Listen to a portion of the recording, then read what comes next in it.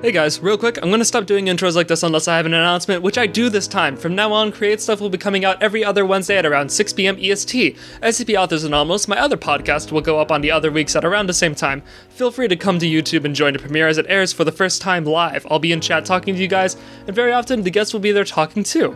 Also, there's a bit of time in this interview where I stumble around my room looking for my pop filter, but I left it in because I think it's kind of funny, and also Dr. Gears and I just had some great dialogue during it. Feel free to skip ahead when that starts. I understand if you don't want to listen to that, but I left it in because it's just really too funny, and I feel like it captures the vibe of this show weirdly well. Anyways, enjoy the episode. Welcome back to the... Oh, you know what? I'm actually not going to say what number this is because I don't really know anymore, to be honest with you. Don't get yourself jammed up now. Don't just dribble it. Welcome back to...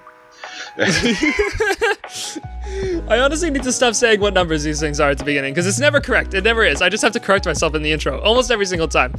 Just start making stuff up. Just like, number 80 of 46 or something like that. Just make shit up. Welcome to episode 682 of the Create Stuff podcast. Today, my guest is Dr. Gears. Hello.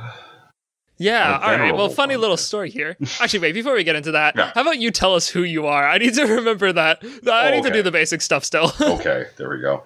Well, I'm Dr. Gears. I've been writing for the SCP Foundation for basically ever. I was a pretty early joiner. Helped sculpt a lot of stuff, kind of for good or ill. Been around... pretty much the whole time, been, kind of seen a lot of stuff. Been less active in the last several years, unfortunately, but wrote a lot of iconic stuff. 914, 106, 682, had a very helped got Church of the Broken God and Marshall Carter and Dark Limited off the ground, and General Rabble Rouser as a general rule. Okay. You had that ready, didn't you? Generally speaking, I generally like to talk about myself. So, just at any given point, just bam, ready to promote. I respect that. I'm 100% the same way. You can hear it in a lot of other things I'm in. Someone asked me to introduce myself. I'm not just, I'm Sean Saxon. I say, I'm Sean Saxon, host of the Create Stuff podcast, available on Apple Podcasts, Spotify, and all major podcasting platforms, as well as YouTube. Just get the whole thing right there. Oh yeah, gonna be signed in a guest book at some point. Put that whole thing in there. It's like, well, shit. I did actually once sign in. I went to Applebee's with a few friends. I put twitch.tv/Sean Saxon instead of my actual name on the signature screen. Oh, that's awful. I love that. That's just... Yeah, probably. They encouraged it. No, that's awesome. That's terrible. I love it. That is unfortunately a common thing. Being that I do like horror stuff and have been involved in this for a long time, there's several times where something will happen, it'll be something on TV or in a game or something like that. It's like, oh my god, that's horrible. I love it. That's awesome. It's just very common. Very fitting. I love that. Okay, if you're hearing a lot of movement over here, it's because I just realized my pop filter is not on my microphone. I don't know where it is. Man's falling apart, ladies and gentlemen. That's just the state of things, and I don't know what to tell you. They're gonna hear just how much everything's falling apart in a second when I tell the funny little story. The funny little story. Ha ha ha. Is it my desk or something? Oh no. Okay. There's a lot of socks. The man will never recover, ladies and gentlemen. That's the simple. My career is ending. It's just falling. It's just falling apart. Oh my god, where did I put it? I took it off earlier when I sprayed water all over my setup after choking on it. The man is literally dying. You're listening to it live here, ladies and gentlemen. You're listening to a man's ambition collapse. You are far closer to death than I am, and you know it's true. I see. Hey, look, man, if we're gonna redo this, I'm biting. I'm coming back hard. I'm not treating from hell's heart. I stab at thee. I barely know. Going at it. Hammer and tongs. I don't pull my punches. There it is. Not the second time, at least. Still, now that you're comfortable, now that you know you can punch. Man, just put a sock over it or something. What are you doing up there? Jesus. What are you doing, man? I guess I could do that. At least you're not as bad as that cactus guy. Damn. Yeah, I am keeping that joke going. No one understands that joke now. Well, that ain't my fault. It's still funny. Cactus Cast. It's still funny. Insulting cactus in general. Yeah, I'm always up for that. I just have a problem with cactus. Everybody has a problem with cactus nowadays. I mean, I live in Michigan. I don't run into them too much. I don't really, they're not. I don't know. I'm sorry. Okay, I have no idea where this thing is, but that's not great. It's probably making me sound a lot worse. Oh my god. Okay, I'm actually... Just get some nylons and put them over the thing. I know you got them. It's fine. We won't judge. I didn't hear what you said. I said just put some nylons over it. I know you got them. It's fine. We won't judge. That's what you can... I actually have no idea what you're talking about. You can use nylons as a pop filter. What is nylons? They're the thing that ladies put over their legs, man. Oh! I've never heard of that in my life. What the heck? No, that's a... I'm not old. Fuck off. That's not... No. Dr. Gears. No, listen up. You're a decade older than I am. Oh my god. A decade. It's not You're that... prehistoric. It's not that different. Nylons are a thing. At least I didn't say, like, stockings or some shit. I don't know. I would have known what you meant if you... Oh my god! It's like when my grandpa used to say Davenport. And I'm like, what the fuck are you talking about? I was just messing with it right before this. Like, I had it in my hands. Where'd you put it?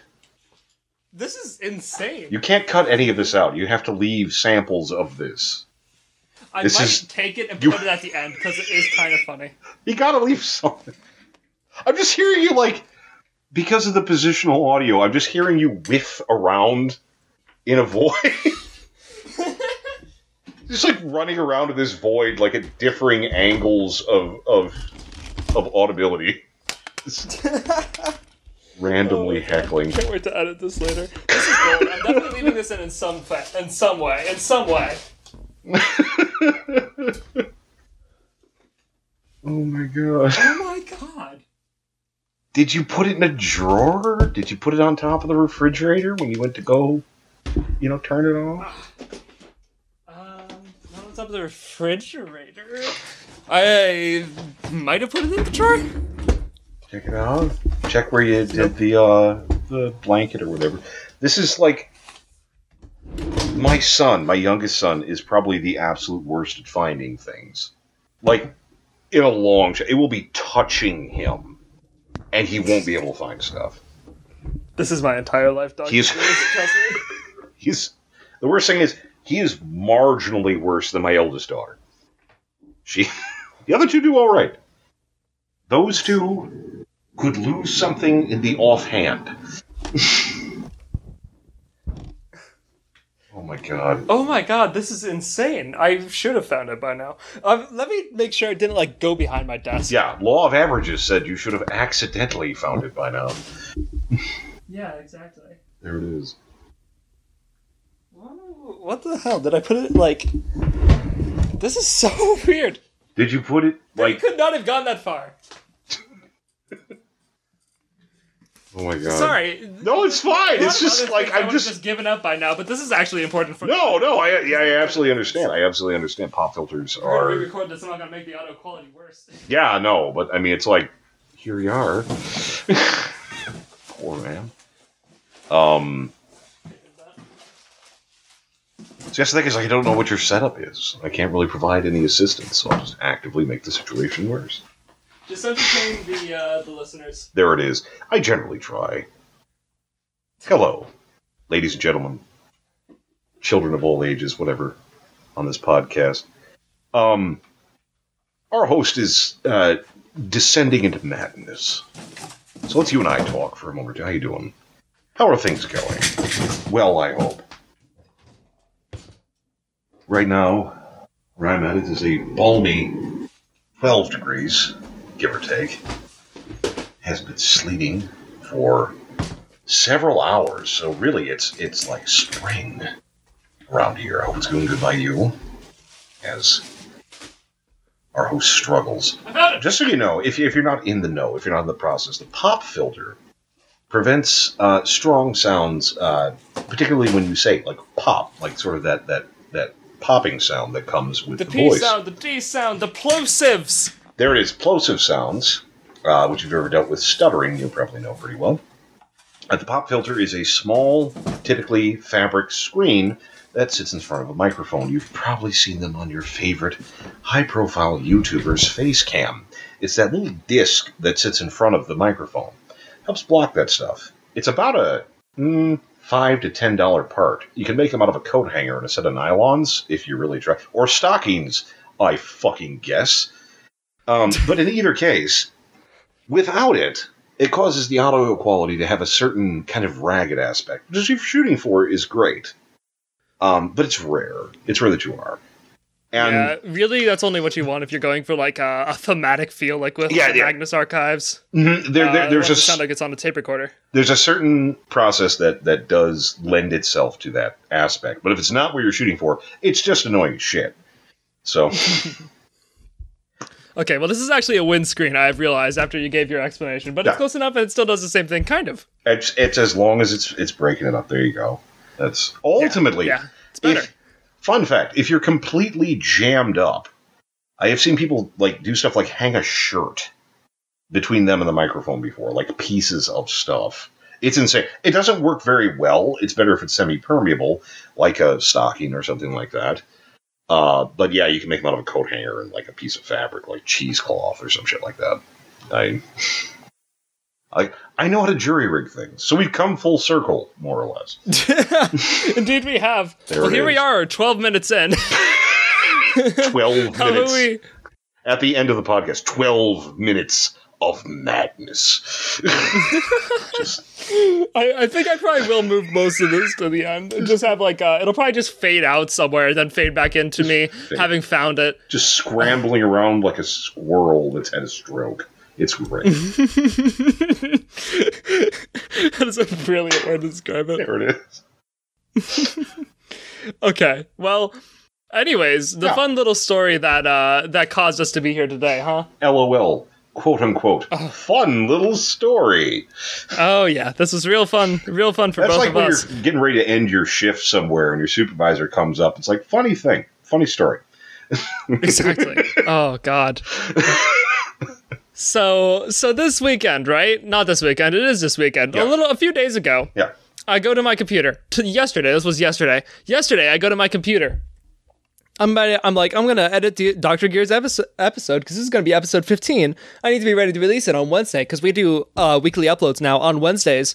By the way, 5 p.m. I will be in chat live most of the time if I can. Come to them. It's cool. It'll actually be probably more like 6 p.m. Anyways. Yeah, so I go to edit Dr. Gear's file. I'm looking for it. I find his file, his side of the interview, his audio. I got it. It's perfect. I go to find mine. Nowhere. I cannot find it anywhere. I searched for like an hour, panicking most of the time, honestly. Was not a fun morning, only to realize I didn't save it. At all. Somehow. So, apparently I'm 15 episodes in, and just now I make this mistake for the first time, and I can guarantee it'll be the last, or I swear to God. You're going to try your absolute best. I know how this stuff works. Man. And then I got the message like, a thing happened. I'm going to try and fix it. But no, it's not fixing. Can we, could you do something? I mean, I can work without it if I have to, but it's really good. It's like, no, it's fine. I was really happy you said yes. That was a rough morning. That was real fucking rough. That is one of those things. Just kind of waking up, just kind of sitting there looking at your life, going, you know what? Mom said this would happen if I kept being an asshole, and here I am. Damn it. Mom said I would lose my audio recordings if I kept being an asshole. Yeah, no, she was prophetic. Right there. There it was. But so here we are. So things are a little janky. Yeah. Or better or worse, Well, I guess, depending on a lot of situations, but there it is. So I think it'll actually be a lot better, honestly. If Yeah. anything, you guys, the listeners, are benefiting from this. no, you legitimately are, because last time I was a mini segment, and I believe I'm a full-fledged segment, I think. Yeah, And, yeah. I mean, last time you started as a mini segment. Yeah, and we it just became a full-time segment. kind of kept bullshitting. It was like, let's just keep going, and then Yeah, just kind of kept exactly. rolling. Now we have Now we're going in full interview. Like, Full I have interview, a bunch of full. questions written out and everything. Way the more whole- professional. There it is. Well, professional is a strong word, but we're better equipped this time. Better equipped. That's a better way to say Well, it, we're- especially we're- considering we're 60 minutes in and I've asked 0 questions. There it is. We're not well paid, but we're skilled.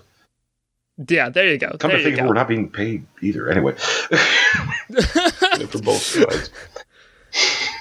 Yeah, All right, sorry, so Gears. None of the immense amount of money I make from these goes to the guests. There it is. There it is. All just literally, parking meters full of proceeds, Yeah, dimes aplenty.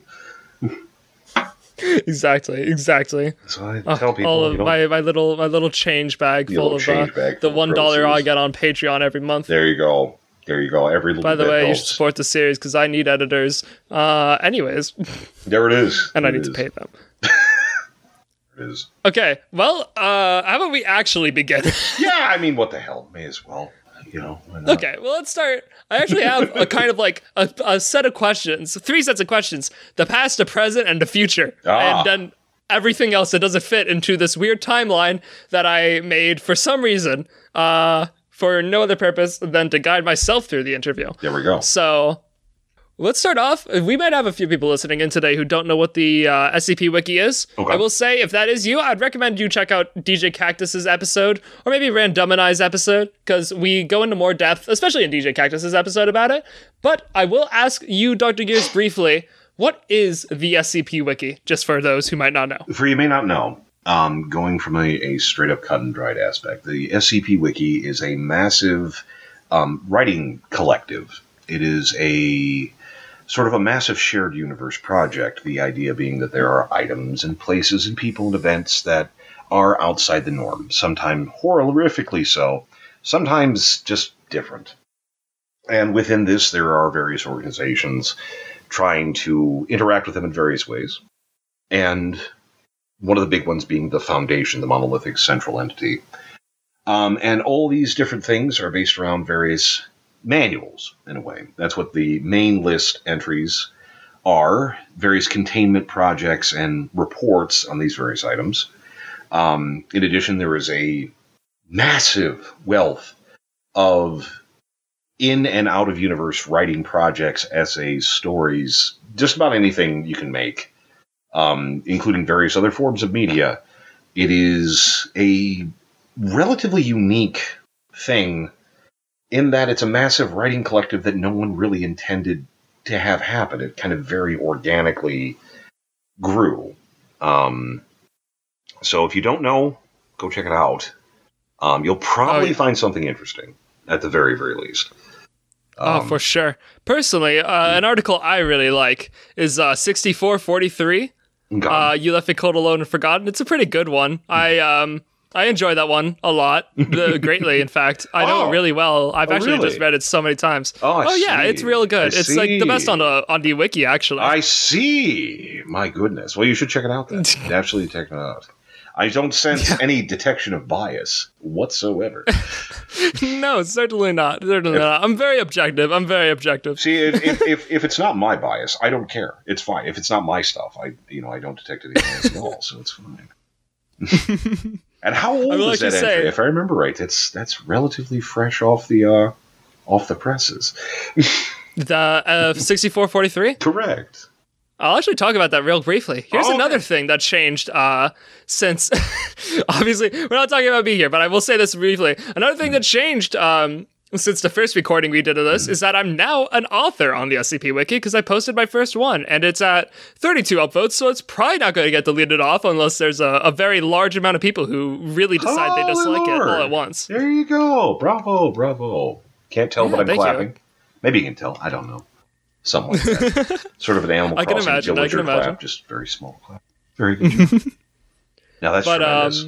That's great. I went through the crit process, got crit from 4 great authors, and that's what took me there. That's actually awesome. Random and I, who I had on the podcast, helped me come up with the idea originally. There you go. I was not one of them, so don't nobody look at me. This is all this man's, and that's yeah. Don't blame Dr. Gears for unless it's good, in which case I spiritually assisted in some way or another. If it's not good, then don't worry about it. No.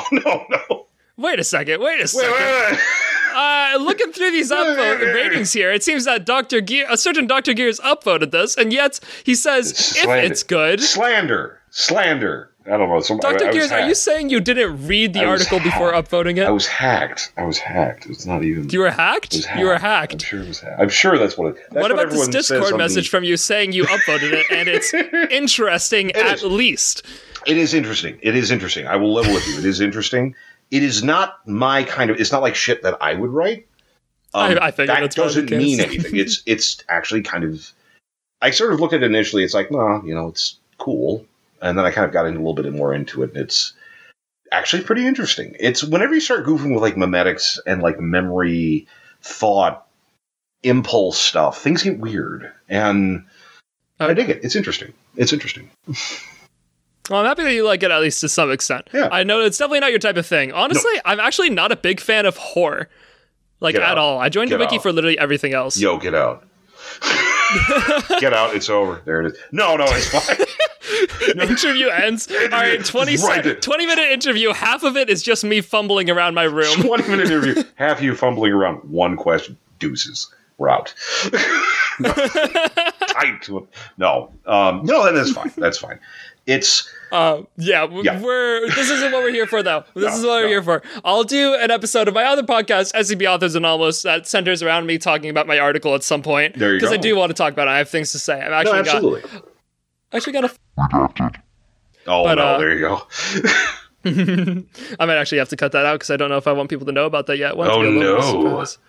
Maybe I'll just beep out like the just beep out the part date of it and leave in me saying I'm going to. No. You don't beep it out. Listen up. Play the game right. It's redacted. Oh my God! You're a genius. If you're gonna do this, it's redacted. Oh wow! All right, I'm writing that down. Here. That's an editor's note right there. Okay. Dr. Gears. What's up? All right, let's just start from the beginning. Yeah. Take me through your journey with the SCP Wiki. How did you first get into it? I got into it way back at the start. It was shortly after the X Paranormal board had gotten minted on 4chan. Yeah, 4chan. Way back there. And initially, it was like, now if you go there, there's a lot of paranormal stuff. But initially, when X first got made, it was just a clearinghouse for all the creepy threads that were on other boards. It was a place to kind of put them all in one spot. And there really wasn't any intention for it to be like actually paranormal, at least not initially. And you had a lot of stuff. You had Diania House. You had John Dies at the end. You had Ted the Caver. You had all this, a lot of stuff. You look back now, it's kind of a little bit hokey. But it was very, very, very big deal. And that was some of the stuff floating around. And two of the big series, like the ones that had multiple entries, or at least a couple of them, were 173, the statue, and the SCP stuff in kind of this vacuum. And then the holders. And I'll touch on both of them in a second. But the first, there were a lot more of the holders, if I remember right. When we first got started, there was several entries on this. And the holders were like, basically there was an artifact or an item or a place, and you have to do like some kind of horrible ritual to bring a set number of items together to some effect. It was an interesting idea, but ultimately where it kind of didn't catch on the way the SCP Foundation did was it was all being done by one person who kind of lost the script a little bit, kind of going midway through. Whereas the SCP Foundation, or the SCP items, or the SCP item at the time, were just this very weird thing. And it was the image that hooked me. I remember seeing the statue. I had clicked on it. It's kind of, it's like, oh, I'd seen it a couple times. It's like, man, that's funky looking. And I clicked on it. It was like this funky, like rotten fetus looking thing. And I just closed it back up and it's like, no, I'm good. I'm not doing that again. I'm like, it creeped me out. It really creeped me out. I ended up reading it, kind of looking over it. It's like, wow, that's actually really fairly interesting. That's actually really cool. And I had saw some other stuff kind of floating around. A couple of items, which I cannot remember some of the initial stuff. And I think some of them didn't even end up like being part of the main wiki. I think there was like a couple items that never made it off the forum. So there's something, some lost media for you somewhere there. Somewhere, some janky, worthless SCP items floating around. If you want to scour through 4chan. Through the archives of 4chan. Jesus. That is an undertaking. So I had looked at this and I wanted to write stuff for a long time, since I was a kid. And I was looking at this stuff and it's going, you know what? This is actually really cool. So I, got some ideas together and I think it was 882, The Machine. That was my first one that actually did good. I think it was the first one. It was. Yeah, it was. It's the first one on your file. It was the first one on my file. I'm trying to remember I believe that was the first one I ever wrote beyond horsing around with stuff, actually trying to write an article. And, I put that together and then I remember initially I was vaguely aware that there was a wiki, the old wiki, which I felt funny for some reason. I felt like I shouldn't post stuff there. I'm just some rando, as opposed to every other rando posting stuff. And I'm like, well, so people be like, wow, this is really cool. I said, well, if you think it's cool, put it on the wiki. I wouldn't do it myself. I'd have someone else do it. I want that kind of layer of validation or something. I don't know.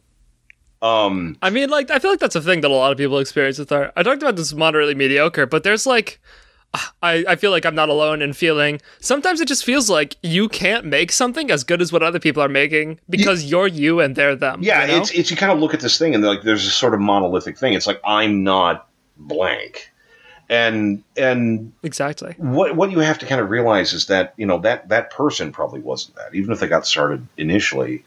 And there's nothing to say that you can't. So a moment of encouragement for whatever.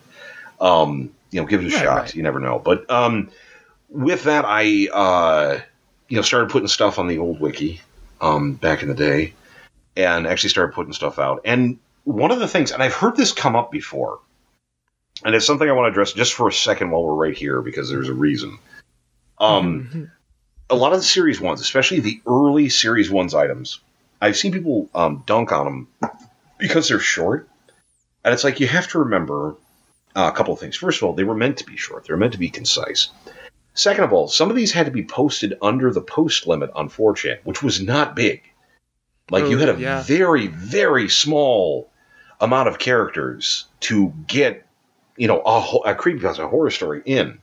And if your post went on, first of all, if you didn't have a picture, and your post went on for more than maybe 2 posts, nobody would read it. Nobody would read it. And then it wouldn't get anything. So you had to try and pare it down. And then when we moved to the wiki, things bloomed up a little bit more. But especially with the older stuff, you have to remember, that was the constraint. It was you have to get in under the single post limit and have a decent picture in order to get any kind of traction. And that was, it was exciting in kind of a weird way, sort of riding under the gun sort of way. But it definitely is better now. But that's part of the reason why a lot of the early ones are really short. I think honestly, if I open an SCP and it's short, I'm way more likely to read the whole thing. Than See, and that's because of the nature of things. It's if you go in that thing and you start scrolling down, it's oh, this thing has 8 logs, dude. I gotta make dinner, man. I can't be. I can't be hanging out like that. Whereas if it's just a paragraph or 2, it's you know what? I wasn't doing anything with it anyway. So I guess maybe what is it? They say brevity is the soul of wit. So maybe there's something to be said for that. But nevertheless, so that's kind of how I got initially started. I was a rando on a forum. and I said, "Hey, I can do this," and started writing stuff, and it did well. That was like nothing more glorious. Being like, I wasn't an author before this at all. I wasn't like anybody. I was working, and for a lot of the initial stuff, I was working tech support for a chemical plant.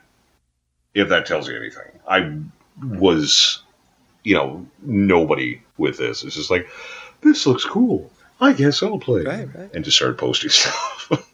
I think that's how it is with most people on the SCP Wiki, even nowadays, honestly. And I think that's better in a way.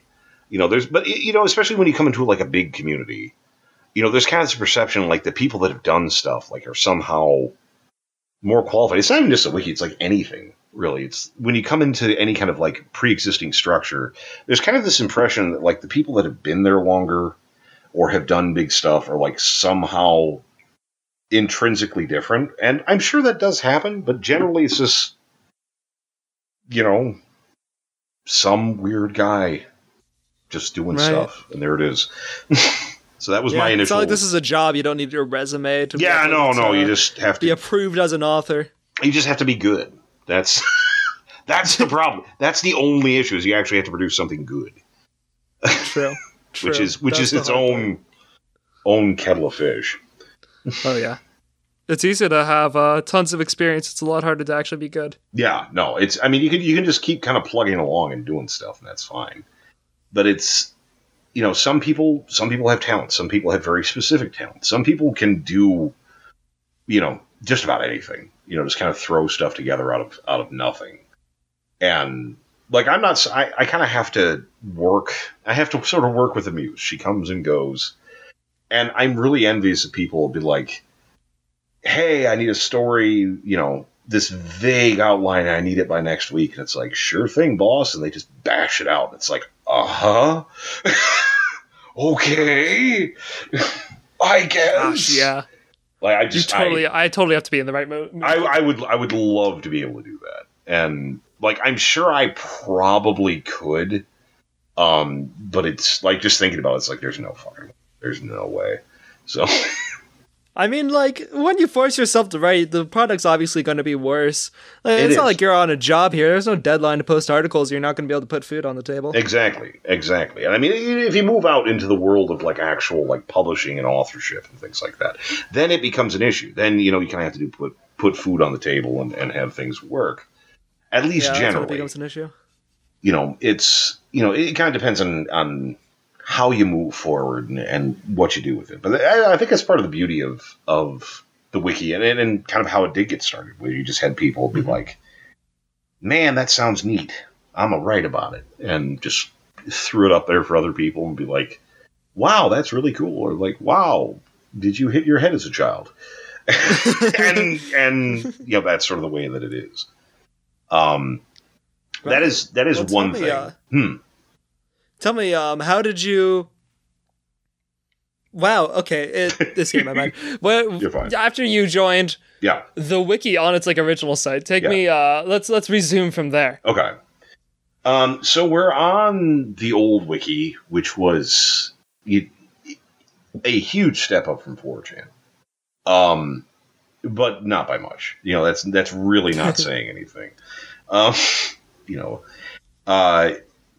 But it was much better than what it was, and we had everything laid out. We had 1,000 entries, and I think we had, 40 entries full, give or take. And it's hilarious, because looking back on it now, it's like, how the fuck are we ever going to fill these things? And it's like, shit, that roster only lasted half a year. We're going to have to add another decimal point. What the hell are we going to do? It's very funny kind of looking back at it. And that's one of the other little quirks of the whole thing is that, especially in the early days, a lot of the entries are either very, very high or very, very low, because all the entries are just in this big, long list. And if you wanted someone to see them in all those dead links, like, you had to kind of be, in a good location to try and get that. So it was more real estate than anything else. Yeah, and even today, people still have competitions over the nicest numbers, The nicest numbers. Will, the nicest try numbers. to get their article ready as fast as they can when a new series comes about. It's like there's this point of honor, and I understand it to a certain extent.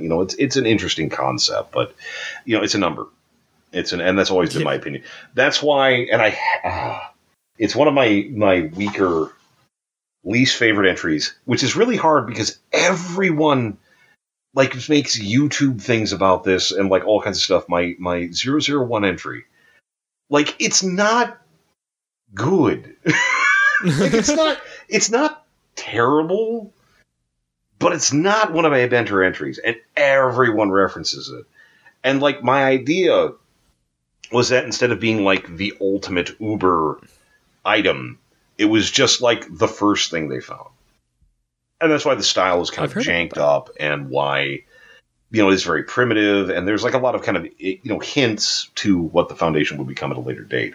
And the mythos of the Foundation has evolved sort of past that point, very significantly. But at the time, that was a really cool idea. And it's I put up a bunch of entries, and I should have everyone else is doing a 001 thing. So I'm going to do one too. And so I just kind of cobbled that thing together and threw it up there. So was yours the skeleton key? No, mine was the prototype. The singularity mouth eyeball alien thing. I see. I don't think I've actually read that one. Yeah, you're not missing anything. It's fun. It's hilarious because there's a couple of channels. I think I want to say it's SCP Animated or something like that. It's some YouTube channel. Did a animation of the incident of that item. It was really cool. I'm like, man, I wish the entry was better. I'm looking at it this is really cool. They're presenting this really, really well. It's man, it's really bad. It's funny. It's funny that's one of the things. Especially if you search my name, Dr. Year's SCP or something like that. That is very often in the videos and such that will show up as Dr. Year's the prototype and stuff. God damn it. Right. And but very very funny.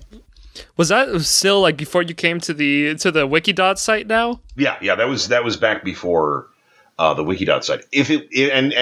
If someone catches me on this, it was either before that or right when we came over. But I think it was before. I'm pretty sure it was before. And it was on the old site. I remember I wrote a bunch of stuff. Some of them being 682, and that's where 682 got its edit by the guy White Guard referenced him in his text interview, which you haven't read. Go read that; it'd be very cool. Yeah. Link in the description. There you go. But he went through and kind of edited it and turned 682 from it was janky to begin with to sort of the lovable Death Gecko that he is today, and I very much appreciate that. Read a couple other things as well. I want to say 914 was at that point too. I'm pretty sure it was. It was a long time ago. But either way, I forget my kids' birthdays too, so don't hold it against me. Whether they're literary or flesh, I forget shit. I'm sorry. There it is. Some SCP historian is going to come back and be like, "You got that wrong." And I'm like, "Yeah, you fucking know I did." So, yes, I did. I'm right there with you. But I put together a lot of stuff then, and a lot of my early entries, and I was really cooking. I was actually kind of getting stuff together. It was a really big deal. I was cobbling together sometimes 2 or 3 entries in a day. There was a period where I was doing 2 or 3 entries in a day for a week or something like that, or some period of time. Crazy. And you got to remember, one of the things being there was no structure, there was no anything. We had this very, very loose idea of how things ran, and the general mythos. And otherwise, anything you want to do, there was no. It's oh man, someone's already done that. No, they fucking didn't. There's nothing there. We're under 100 entries. Everything's on the table, so you could just be like, I'm gonna make this, and just like throw shit out there, and it was, I'm gonna make pipes that are alive and get into shit, and yeah, brother, do it. That was right, just that's crazy. It was really, really cool. It was very, very Wild West. Of course, the downside of this was a lot of it was junk. Like, I hate to be that guy, but a lot of it was junk. And that was very much, and again, sort of the nature of the beast is everybody sort of figured stuff out. But there were observably a lot of articles in the old wiki, and in the beginning days of Wikidot that were junk. I'll say that they were junk. And nature of the beast, there it is. Right. And then there were times in the past where a lot of articles were cold as part of pushing for a more more cohesive sort of thing. It's there was a piece of flavor text on a Magic card that I've held near and dear since I read it. God help me. It said, books must be thinned for best yield. And I think that's really true. You kind of have to... Highly agreed. That kind of gets to what we were saying earlier about shorter SCPs. Yeah, exactly. And I remember in the early days, a couple of things. One of it was, I remember Kane Pathos Crow publishing Able. I remember when that came out, I remember reading that and going, I hated it. God, he's going to hear about this. No, it's true. I read it. It's like, oh my God. I thought his username was pretentious. I thought his entry was stupid. I thought it was an edgelord, and I dismissed it. And now, it's part of, Foundation history and culture and such. And it's definitely grown on me. And I love Kane to death now. So that is the way of the beast. But I remember at the time, I remember bringing that up to one point. He was just confused. He's pretentious. I'm I'm sorry. It was a long time ago. I just didn't understand. I didn't get it. That was one of the funny things. I remember talking with Kane for a little bit. And I am still telling him, I said, if we ever have cause to meet initially, and you don't open up with a Labrador Retriever with a walkie-talkie on his collar so you can talk through it, I'm going to be disappointed. Because his author avatar was a dog with glasses, so that's been the running gag forever. One of the most famous author avatars for sure. Absolutely. And I remember talking to him, and I was like, how are you writing that? How you're doing stuff? He was writing SCP entries on the train to and from work. I'm like, dude. He's like, well, it's the only place I get good internet. And I'm like, are you kidding me? Yeah, he's riding a train or a bus, sandwiches him with other people, just hammering away at stuff. I think the War of the Doctors stories were going on at the time. So he's just hammering away at this intense, fiction and such, just sandwiched between other commuters. I'm just that is absolutely insane. Writing an SCP article on a phone sounds like hell. Oh yeah, and that's the thing. Everybody does it. People do it. I know people who've done it. Seriously. No, that's the thing. He wasn't on a phone. He was on a laptop. He was on a laptop, a full-sized effing laptop. Sitting between people, trying to keep shit running. Oh my gosh. All this stuff. And so it was just that's insane to me. But I remember one of the other big things that ended up being a thing was the groups of interest. Because I remember between one day and the next, someone had put together a group of interest, and it was the Chaos Insurgency. And they were basically just the Anti-Foundation. They were... Real quick. Yeah. Don't mean to interrupt you. No, you're fine. I want to make sure of something real quick. Yeah. Was this before or after we moved over to Wikidot? This was before. Okay. I just want to make sure we're following. No, and we're still in that progression. But this was before we moved over to Wikidot. There was the Chaos Insurgency, which was the Anti-Foundation. And I kind of looked at that and meh. It was interesting, but it was... since then, amusingly, and something I've tried to push forward that I don't think anybody else has, and I think should be, maybe embraced a little bit more, is that the Chaos Insurgency doesn't exactly exist, or doesn't technically exist.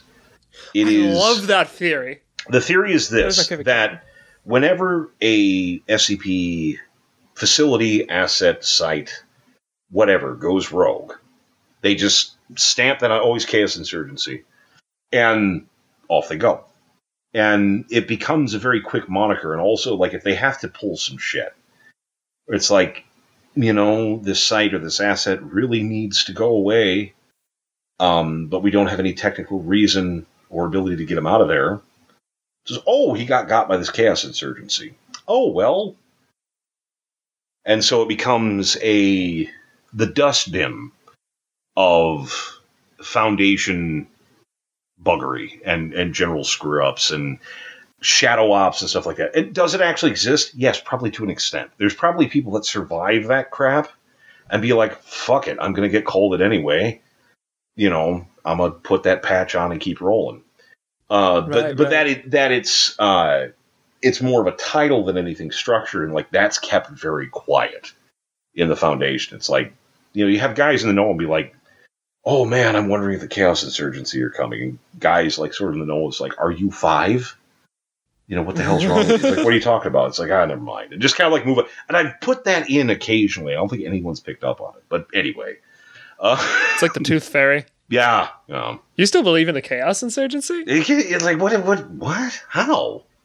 Like, how have you made it this far? You've been here for a couple of years. What the hell? It's that sort of Santa thing. Claus too? Yeah, it's like, what the hell? You want to hide from the Easter Bunny or something? What the hell's going on, brother? But that kind of idea. But I sat down and I thought, it's like, well, there was a TV show. There was a TV series, and God, I cannot remember the name of it at all. There was a hotel room in some bumblefuck nowhere place, and all the items in the hotel room had gotten strange powers. Did this help inspire the Foundation? Oh, maybe.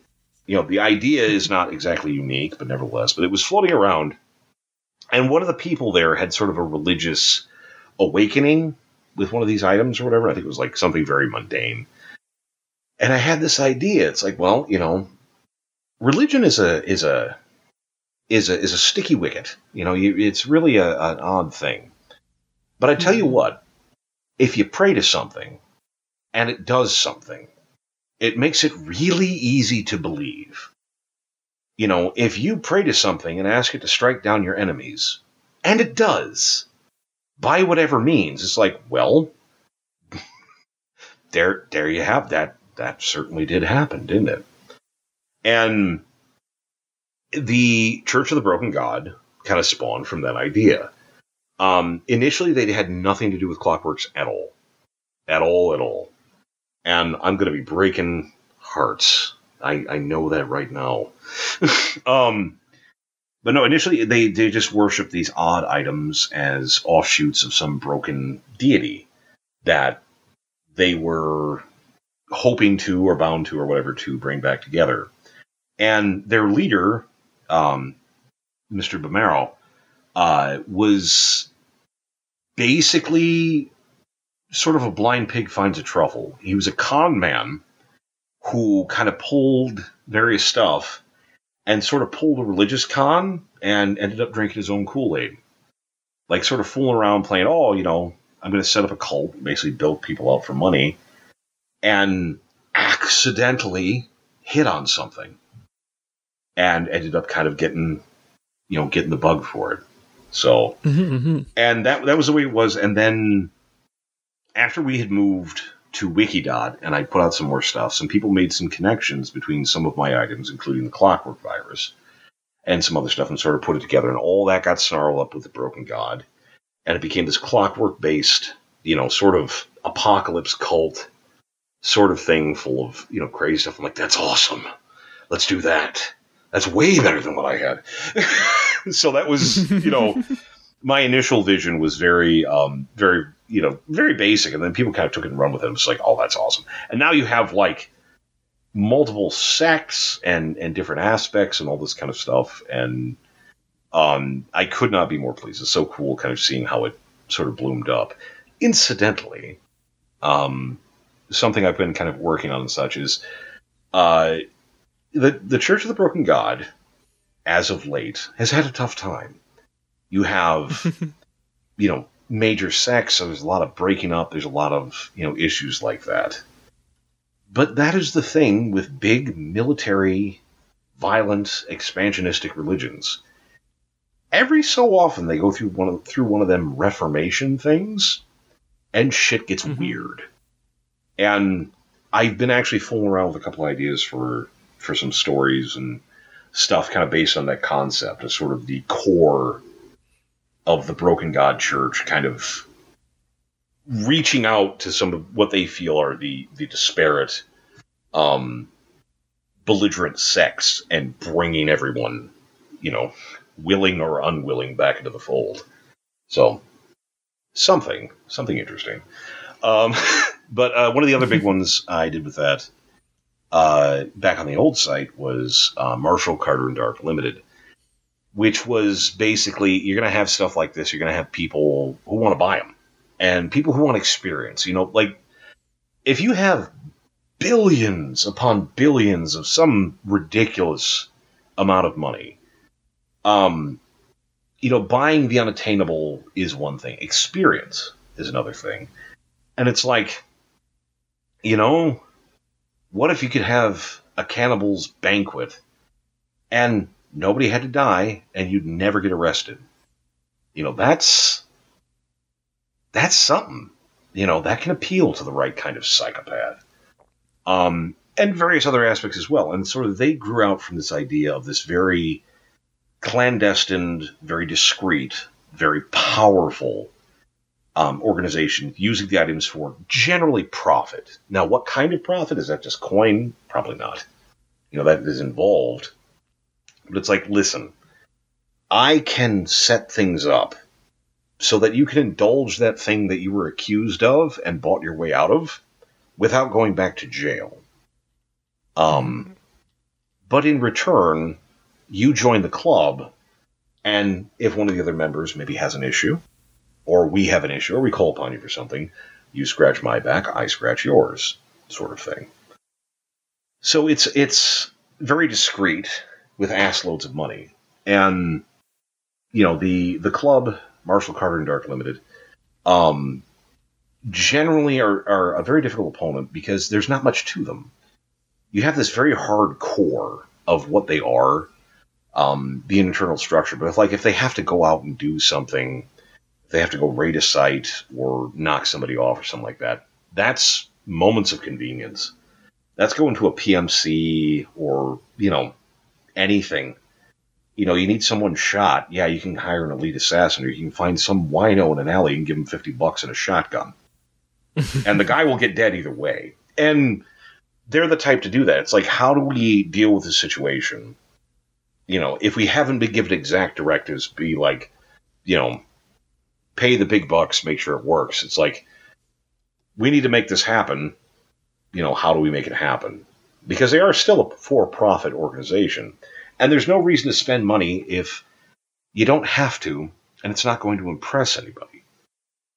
So I think of the organizations, I think the church gets along with the foundation the absolute least. Just because they have very, very different ideas of doing things. I have always felt that MC&D and the foundation have had a distressingly closer relationship where they both kind of need each other to survive. The club needs the foundation to find some of the shit and build the process, so they'd be like, ooh, yeah, we need to make sure we have shit in order if we're going to, take this. So they handle a lot of the legwork. Meanwhile, there's a lot of revenues. It takes a lot to be a giant monolithic organization. Some of that's money. And, probably not the items themselves, but offshoots, data, personnel, things that may not be 100% necessary, maybe fritter off to the club now and then. And everyone just kind of pretends like it's not happening. But it's... Right. And that was kind of the beginning. That was... I remember there was the Chaos Insurgency, and that was those two. And those are the three groups of interest that we had. God, for a while. For a real while. I think I wrote less than half a paragraph on each of them. And that surprises me that they were just that few for so long. Yeah, no, that was the way on the old wiki. I believe that was it.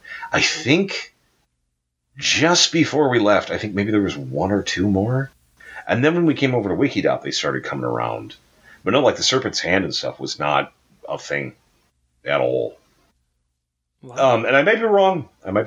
But I'm pretty sure I'm not. But no, initially it wasn't, we had our hands full just kind of defining what the foundation was to a certain extent. So sort of outside That's groups fair. were just sort of, candy on the side. But no, that was that piece of it. So Interesting. Yeah, so what got you guys to finally move over to Wikidot? What happened there? I will level with you. I don't remember much. I remember it was there was a lot of discussion about how things were going and stuff, and people were going back and forth. And it was we had some new people in. I want to say Clef and Bright joined on the old site, or it was right when we migrated over. It was somewhere around that time. But they were the new kids on the block at the time. At one time, if that tells you anything. Crazy.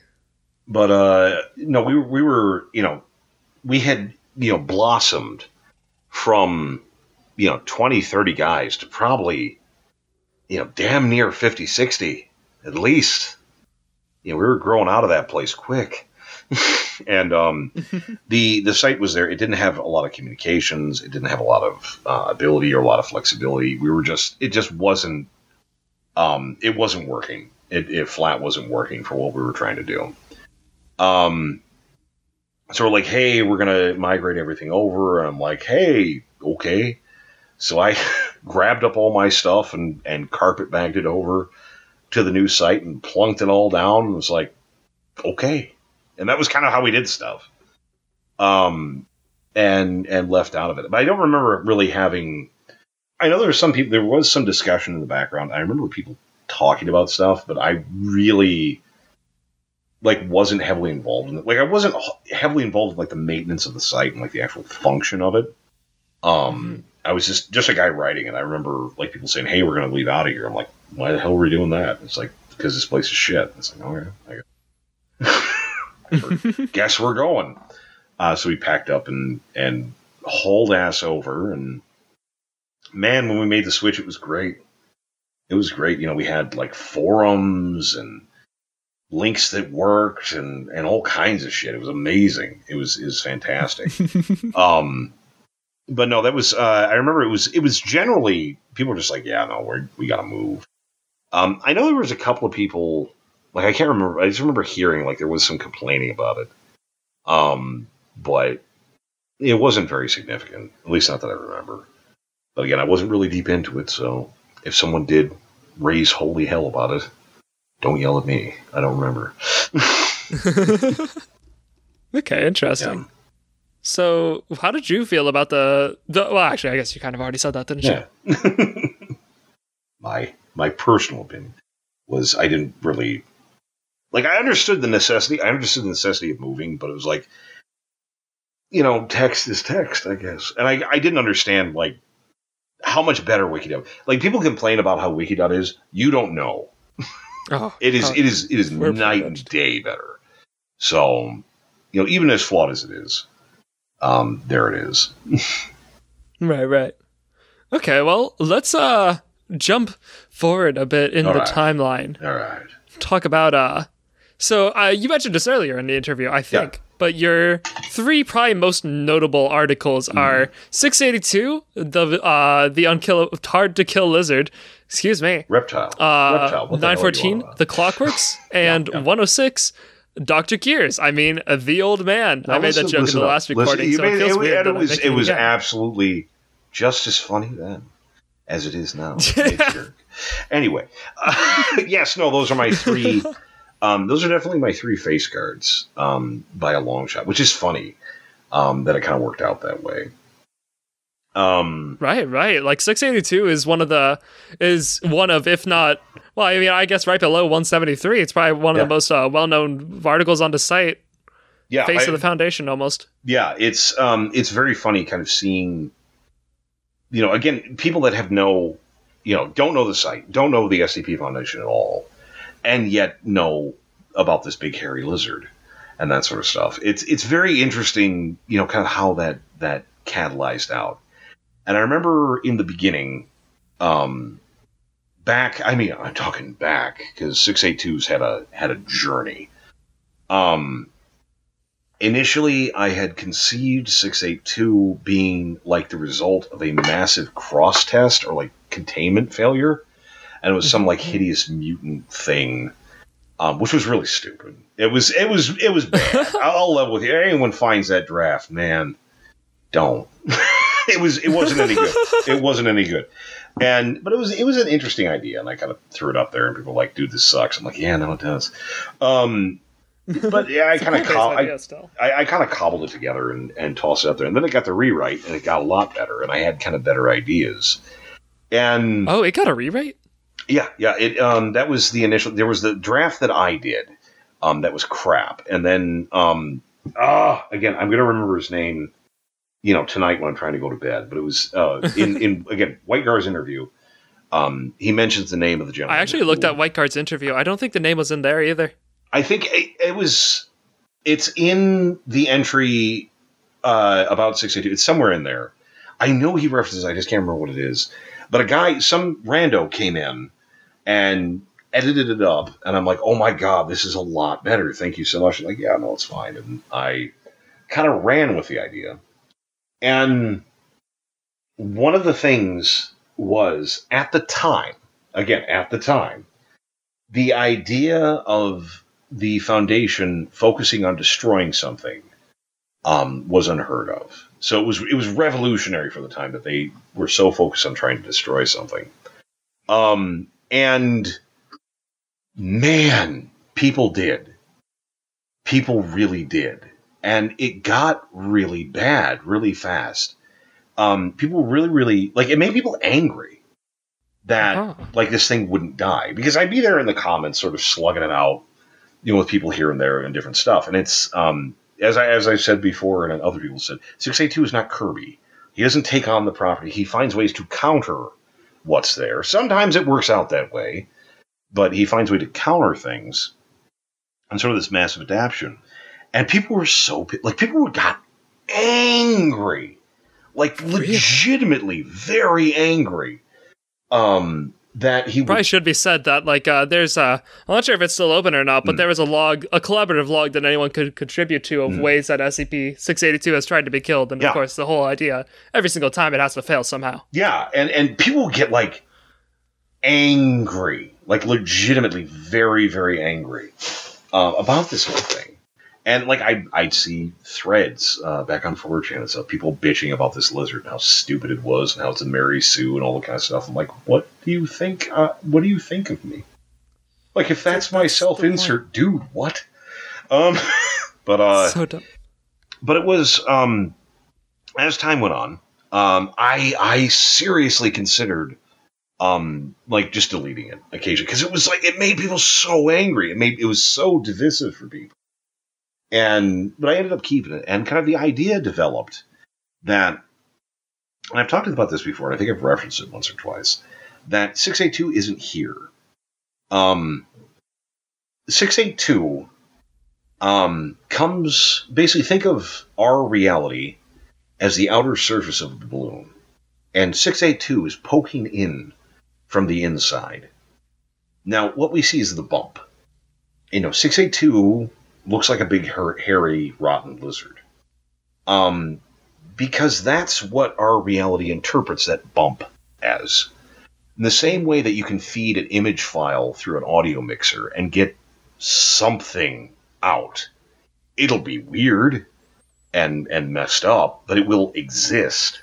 The same way 682 is existent, but that's kind of not what it is.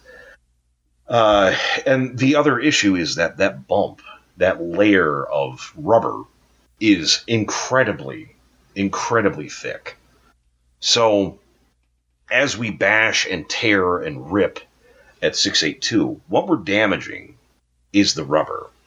That's like if you were pushing against a foot-thick rubber sheet and someone shaved a couple of inches off the outside. That will affect your hand not at all. That does nothing to you. And that's the same thing, is what we're hitting is functionally no worse than a haircut to it. And that's why it is so hard to kill. That's why it is so incredibly hard to make die, because we're not doing, there's, bones flying around on meat and crushing all that kind of stuff. We're not hurting what it is.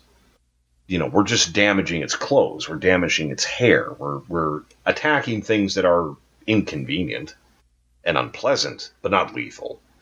And, kind of going further from that to a certain extent, 682 goofs with human ambition in a weird way, even though it's not, listed in the thing. We have this impulse to understand, it's, look at blowfish. Someone ate one and died, and we kept doing that until we figured out how to eat them and not die. You could just not eat it. That's an option. And we as humans have this impulse to climb and uncover and open and dig and conquer and eat and do all this kind of stuff.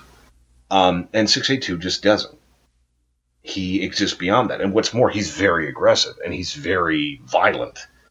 So it causes impulse. It's like, we're hurting you. We're hitting you really hard. Die. Effing die. And it drives people up the wall, and it makes people very upset. So in a way, if it is making you angry and frustrated, it's technically working. See what I did there? Yeah, I guess so. Falling for it. There it is. The other thing being,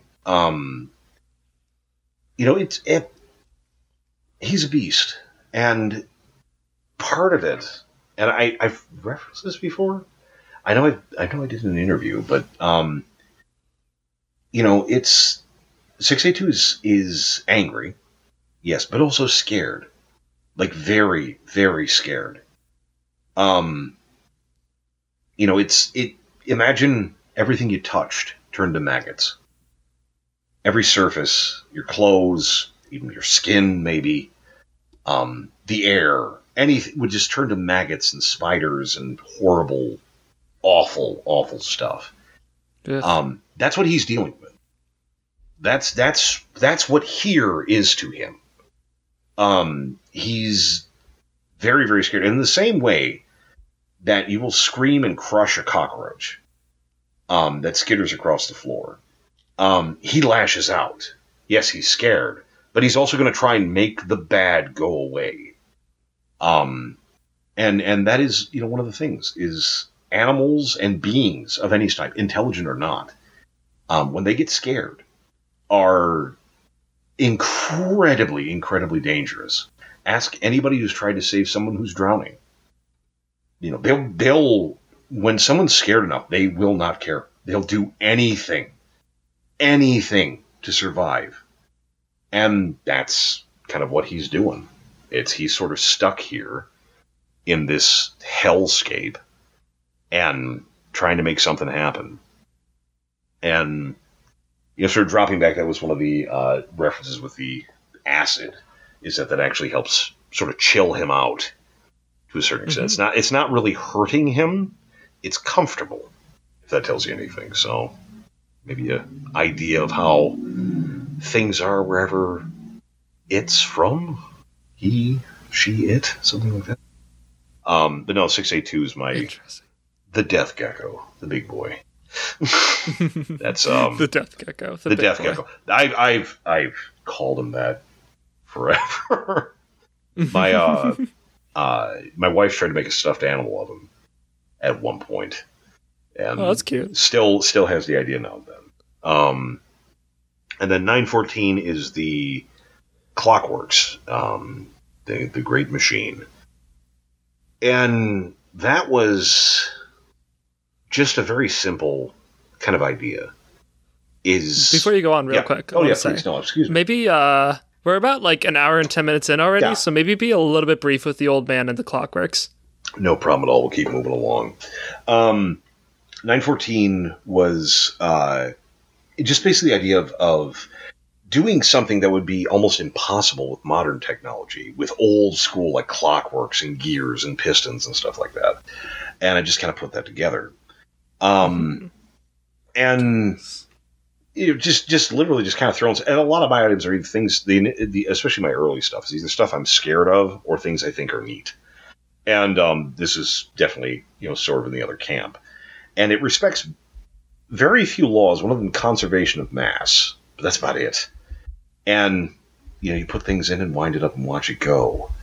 And one of the things with that is just the variety of things that it ended up doing. It became, such a big thing. The test log became, I think, one of the biggest documents for a long time, and now is functionally its own wiki. That's kind of its own organism. And 914 was one of, if not the first item that I really sat down and I wrote something for. And with that, if you haven't read Clockwork Time, please do so. I would really appreciate it. And I've got a lot of good reports on that. But it goes through my interpretation, my idea of where 914 comes from. And, kind of what it is. Maybe not why it works the way it does, but where it comes from. And a lot of people dug it a whole lot, so they thought it was very cool. And check it out if you can. But no, 914 was very much just me being enamored with Clockworks and just kind of, it'd be really cool to make them do stuff that didn't kill somebody, at least not ambiently. So that's what I did. That was a revelation at the time. Revolutionary idea, especially for my shit at that time. That was wow, that's really cool. And then the old man, which is funny because I still think of that as one of my newer ones. Even though it's old now, but initially, if I remember right, 106 came around because we were trying to think of an idea. It's the idea that every species on Earth has some sort of predator that's suited to hunt them, and humans don't. And it was sort of going off of that idea and sort of mimicking evolution. And so, predators a lot of times take on aspects of the prey and vice versa and things like that. And it was a lot of really good ideas. And man, I didn't use many of them. I kind of cobbled a lot of them together, but then I started putting in what if I really make this bad? What if I really make this really bad, straight up check under your bed kind of stuff. And so I started throwing in bits of serial killer stuff and torture and mental and just awful shit, and just kind of pile all that in there and ended up put it together, and I published it out, and man, people didn't like it. And not in a good way. It was just, they're the entry's okay, but your containment procedures suck. I'm like, fuck, okay. So, but what I ended up doing was I actually went through and I revised it a couple of times, and I kept each revision so that you can kind of see because how do you contain something that walks through walls? And functions that way. And it was showing how, containment procedures can evolve. And, some of the extreme lengths that you have to do to make this stuff happen. And I'm thinking, I want to say 106 is probably what I've written the most supplementary material for as I'm thinking of it. And I don't know why. I don't know what that says. I don't know if that's me or what. He's very popular, and that's good. I was so excited to see him in Containment Breach. That was so cool. I can imagine. Oh my god, seeing him going around and stuff. Man, people couldn't stop shitting on him. I'm like, dude, that's my boy. Don't be mean. don't give him silly names. Don't just brush by him. He's cool. So it was really hard. It was really hard. It's my boy. He's evil, but he's got the spirit. But I remember it was for a Halloween contest. I was sitting down and they were having a contest. I'm like, hey, can I play? And they're like, yeah. I'm like, I don't want to win anything. I just want to write something, Halloween-y. So I wrote treats about 106 breaking containment on Halloween. And it's a series of vignettes of what happens, and it's probably at least as bad as you're thinking. As one of the agents at the very beginning says, is usually when this guy gets out, we just follow the screams. It doesn't really do fuck for us on Halloween. It's kind of everywhere. But I did that, and then, God, I think it was another contest. I think it was, though I didn't enter this time. They were talking about origins of SCP items, and was it that? I'm pretty sure. We'll say it was. If it wasn't, it's fine. I wrote The Young Man, which is, again, my interpretation, my theory for the origin of 106, or at least what we see right now. And it's, World War I and awful and, just horrible stuff. And I really enjoyed it. And then I found readings of both of them floating around on YouTube, and I heard people reading my work, and I'm like, this is so cool. This is so cool. But that was a lot of fun. But no, I definitely like The Old Man because he's very much a boogeyman. He's very much just a straight up walk through walls and torture you to death and be this grinning, rotten nightmare the whole time. So I love him. Very cool, very cool. Honestly, I feel like the basic idea of the human predator is just such a great horror concept. I think this is a great direction to take that. And I think that's, definitely, again, I kind of started down that way and ended up kind of going, a bit sideways with it. But just that idea. And if I remember right, there was a story that I can't remember the name of again. God, I'm really bad with this. Where they talk about 106 being part of a species going way back to Cro-Mag days that used to on us, and he's one of the only ones left, which is very, very cool. It was a very cool idea. But no, that kind of the human predator idea is very much part of his DNA, but maybe not as forefront as I intended. Interesting. Well, let me ask you. So you weren't actually an author or anything like this before you got on the wiki, were you? No, not at all. Not at all. Wow, how interesting. So it kind of sparked your interest in writing then? Well, okay, so I had an interest in writing probably since middle school, honestly. I've always been a big reader. I did get started. I actually had trouble reading initially. I had to get a lot of tutoring to finally actually be able to read. And then when I did, I just, fucking took off with it. I actually got yelled at several times. Just read and quit doing that stuff. I mean, we had a family gathering. I'd just be sitting there with a book. It's would you stop doing that? And, so I get hashed on now and then. But I had a very powerful interest in reading. And if you read long enough, you're going to want to write. If only because you get ideas that don't exist. And it's well, shit, I guess I got to write it now. So I tried to write a little bit. I wrote a few things, never appearing anywhere. I don't even think they ever made it to the internet. Thank God. That's going to be one of the things, man. This generation, you're going to be 65 and you're going to go back and you're going to find your old DeviantArt or Tumblr, and it's oh no. Oh. I have to kill the internet now. Me, all that old shit is gone. That's gone. That's not around anymore. Thank God. Lucky.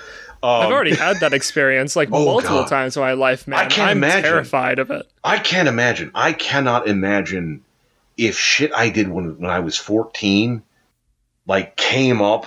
Now that I'm a old guy, I would just die. Just no, just kill me. That's no. I would leave the internet. I would die just change my identity. No, you just have to leave. You have to fake your own death at that point. That's all there is to exactly. It. But no, I definitely had an interest in writing and doing stuff, and I fooled around with it a little bit, but never really, got anywhere with it. And finally, when this stuff came around, it's you know what? I'm just going to try. I'm going to give it a shot. And put it together, and it ended up working out. Worked out pretty well, all things considered. But no, I was not published anywhere. Still not published anywhere. No, I had nothing doing before that. Barely even an internet presence. And just like, you know what, I'm going to give this a shot. Just read a lot of shit and ended up getting into it. Fair enough. Quick side note: yeah. when I say author, do you would you define an author as someone who's specifically published in their works? So my personal opinion, which I think differs with everything, is I have been known to call myself an author. I don't know if that's necessarily appropriate. I generally consider, if you're an author, you probably publish something, someone's probably paid for your shit at some point.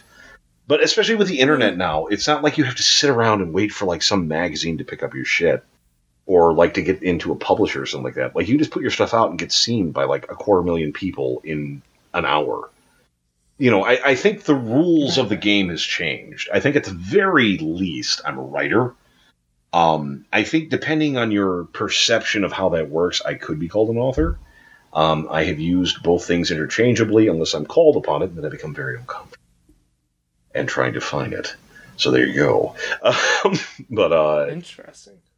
No, I would generally define it as getting paid for stuff, and I guess I kind of have to a certain extent, but I haven't been in a magazine or something like that. Or published a book, yeah. Yeah, which is kind of the litmus test or stuff. But again, the game has changed.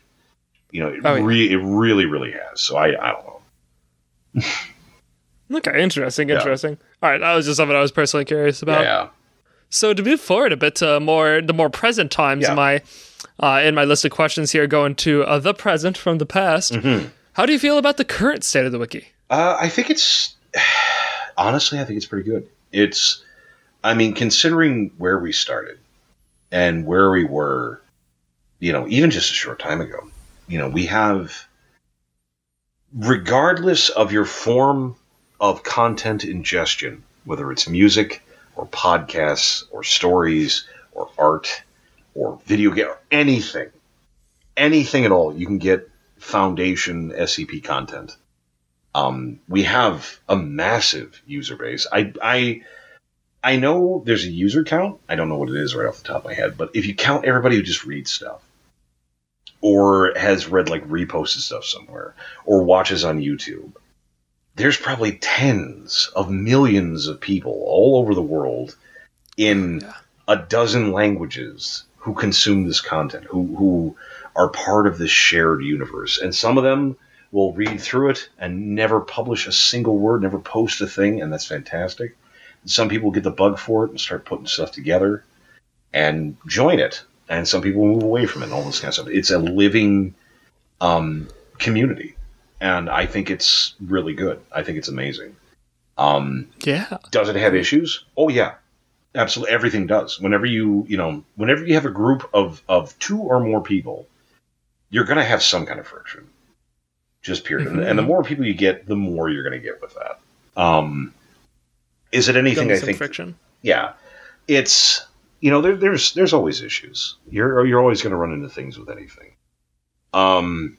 Do people have problems? Do people have do they get angry? Do they get sad? Do they start fights? There's some ego involved and stuff. Little people thinking, well, I'm such and such. I should be treated this way and not that way. Yeah, you're going to get that. And is it good for the site? Oh, hell no. Absolutely not. Does it mean the site's going to collapse? No. It will cause problems. And I hope this stuff, kind of works itself out. Generally speaking, these problems do tend to work themselves out. The what has been created, the foundation's bigger than any one member.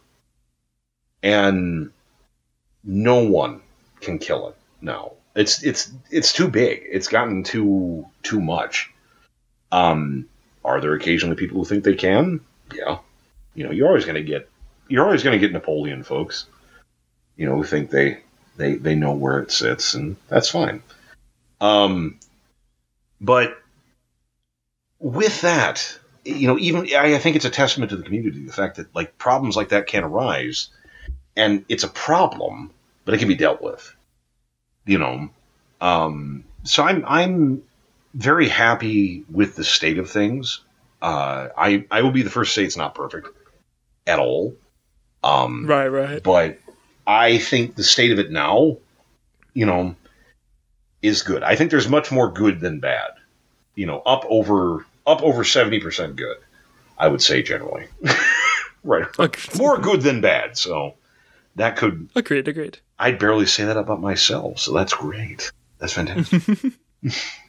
Well, let's talk a little bit about the bad, though. I'm kind of curious. What are some big problems you think are with that are on the wiki or the community in general? Gotta get that content in. Gotta get that clickbait in there. Yeah. Gotta get that in there. Oh yeah. So what are the problems? Well, here's the thing. I'll put you right up front. Okay. I am not as active in the community as I was. So I don't know everything that's going on. I don't always know everything.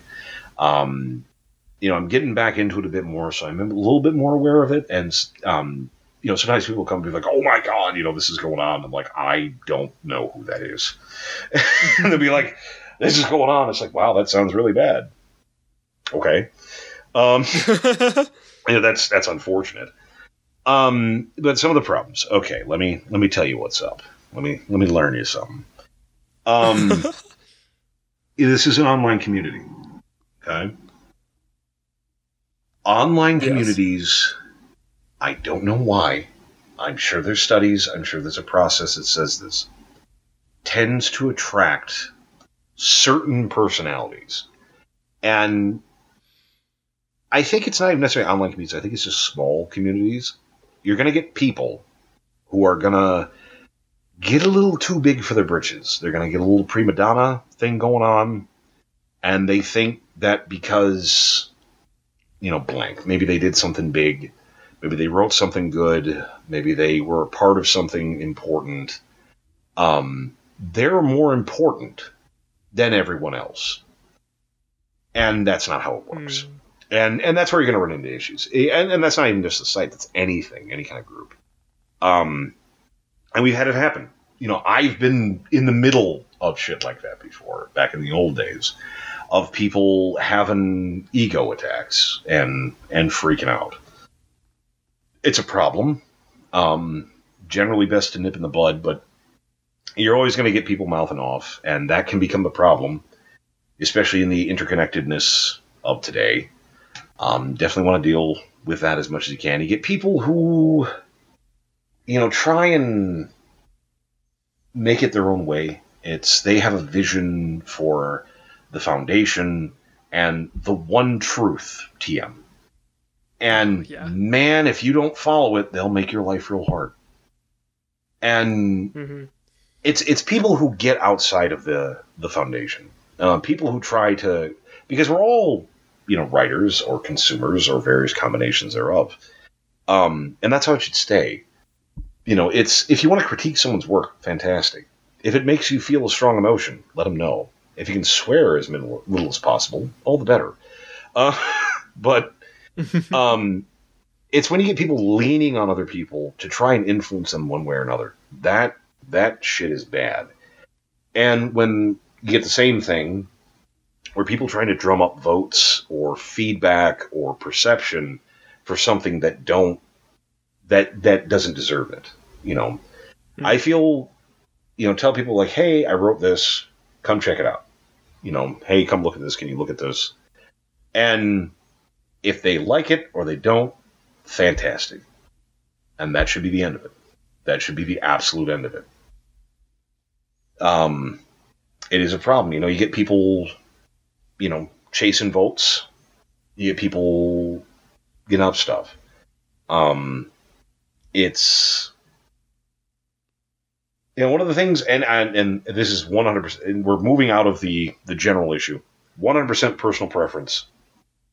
I feel that the Foundation and the Wiki has descended from horror stuff, and it should always carry a sense of the uncanny or eerie or flat out scary. And it's if we move too far away from that, I feel like we're moving away from our roots. That is me. That is me as a personal person saying that. You know, if I ran the zoo, I'd change that. But that ain't the way it is. You know, that's how it started. It's evolved past that. And I think that's part of the staying power, is it is sort of all things to all people, all the better. But that's, you know, some of my gripes. Interesting. Okay. And how do you feel about the rating system? This is something I like to ask authors. It's an interesting topic. Yeah. Okay, the rating system. It's simple. Blah, blah, blah, blah, whatever. Don't care. Here's a trick. I like watching number get bigger. I do. No, everybody does. Everybody does. Oh, yeah. Anyone who's ever played an RPG ever, number get bigger. It's good. Everything you like your big number. Everything from Final Fantasy to Dark Souls or whatever, number get bigger. Good. You know, it's good. Yeah. I love seeing that. And see people that like it. I mean, I tell you what, you're sitting there and you watch that number and you hit refresh about 40 times, like waiting for a microwave to finish. And then you see you get a downvote. It's like, well, I'm going to go shoot myself. You know? It's like negative one. It's like, well, I guess I'll die. You know, just... That has been me with my article since it's been published. Even during this interview, I'm still refreshing on it. And that's fine. You just do that. That's how you do. And you just sit there. Oh, Dr. Garris, I'm a part of the problem. No. You know, there it is. No, there it is. There it is. I tried to warn you. But no, and that's what you do. You sit there and it's just like, well, shit. You know. The issue is it's very easy to get caught up in that shit. It's very easy to go, man, I'm going to write this and everyone's going to love it. And I'm going to get so many upvotes and so many good comments. Not that it's a good story. You know, not that you're trying to say, maybe it is, maybe it's not. But you just want that praise and that feedback. And that's a real easy trap to get into. Mm-hmm. You know, some of the best writers and authors in the world wrote because they liked to, with no real expectation. Case in point, Lovecraft, one of the big boys, wrote because he liked to write and died penniless. And because of that, because he was so prolific and so focused on this and unconcerned with the general process, a genre of horror is named after him. You know, right? It's nature of the beast. The voting system is good for what it is. Also, I would say the majority of the major problems that the site has had, especially as far as like community stuff goes, are directly related to that voting module. Period. Really? I would say the majority. I would say the vast majority of people hunting votes, bitching about it, whining, currying people up, threatening, doing shit to try and make number get bigger. Or oh my gosh, yeah, now that you say it, I could think of like 20 things or already. Make someone else's number get smaller for whatever reason. Ugh. I would say the majority of the problems are directly related to that. Now, if I ran the zoo, and yes, I was the administrator, I'm saying if I went full tyrant mode, y'all get behind. Brief aside, that almost happened, by the by. And a lot of people don't know that, and I want everybody to understand that. Back when we first moved to Wikidot and we really started getting people together, we realized there were a bunch of people coming in. And me and a bunch of the other big authors, maybe 20 people, sat down and said, should we lock the wiki? Should we lock the wiki and only let ourselves and a handful of approved people publish? Or should we leave it open for everybody to come in? And we decided to leave it open. This could have been a very, very, very different wiki. But a bunch of guys sat down. And that's why I occasionally sort of chafe at sort of the review process. And that's needed, you know, to make sure you're getting good quality in. It's a lot bigger. Things have changed. But remember, you know, when you do get up on the high horse a little bit, you know, me and a handful of other guys said, no, we need to make sure, you know, that this is open and people are able to get in. I would say they largely still are. But for a bit there, you know, we were right on the cusp of locking that shit down. And it would have been a clearinghouse for maybe 20, 30 authors for a couple of years. So give that a thought. But no, if I went full tyrant, I would rip out that voting module and remove it. Period. Every article, everything. Fuck it. Gone. And wouldn't blame you, honestly. Would it raise hell? Oh my god, yeah. That would be oh my lord, yes. That would be awful. God, and you'd kind of have to have something so you could kind of monitor in the background or something. And it would just come down to reviewing a lot of stuff, which would be really, really hard. But I would say the vast majority of the problems are directly related to that fucking voting module. And if it was gone, they wouldn't be there. The issue being is there's a lot of problems that if you just remove the thing, it will deal with the problem. It's not a good idea. It's like I don't like mosquitoes. If I could, I would remove them all. That would become really problematic really fast, but it would deal with my problem. But I would say with the voting system, it works for what it is, but I think you get too many people clout chasing, and just get spun up on that shit and make number go bigger, make bad people number go smaller, and just lose the fucking plot. Lose the fucking plot. And, it's good for what it is, but that's all it is. It's just another, vague indication. So, there you have it. You can't let it be the reason you're right. No, you really, really can't. Because if you're just doing it for praise, you're going to end up like Stephen King. That's no good. I have a ton of Stephen King. I loved him growing up and stuff. But as things have gone on, if you can sneeze in your sleeve and send it to your publisher and make the New York Times bestseller list, problems are going to come up. Your quality is not going to stay up there. If you can kind of work the system and make the numbers get bigger, and you have a real strong cheering section, and no matter what you put up there, it's going to be voted good, it's going to fuck up your writing style. So, there you have it. Right. Very interesting. I honestly completely agree with you. Yeah. I say this despite the fact that it is so fun to see the number go up, but I do have to actively stop myself from wanting to. I'm in there. I'm in there right with you going, number bigger, like, good. I put the module on everything that I publish just like everything else. But man, if it didn't, I'd be like, wow, that sucks. Right. I mean, it's just a basic human wish, to see things get better, see a number. Somebody just upvoted my art. Oh my god! Oh my god! Back from the beginning, it's like I have a bigger pile of smooth rocks than you do. Exactly. That is good. It's just a basic wish for superiority. Yeah, of any aspect. Messes everything. And in the same way that anything, when you rank anything, you're going to get people disparity and problems with that. I think that's one of the things. It is the original sin of the wiki to a certain extent. So it's always there, but it's not good. Mm-hmm. But to backpedal just a little bit, I can't believe I didn't ask about this. No. I honestly just slipped my mind somehow. But tell me about your time as the administrator. What happened there? So about that. Nepotism ahoy. So if it's not something you want to talk about, that's okay. No, it's fine. No, it's absolutely fine. It was the administrator come in, who was Fritz Willy, apparently, which was really weird because I had no idea, at all. And apparently he had told people at one point, and I just, man, if he told me, I don't remember.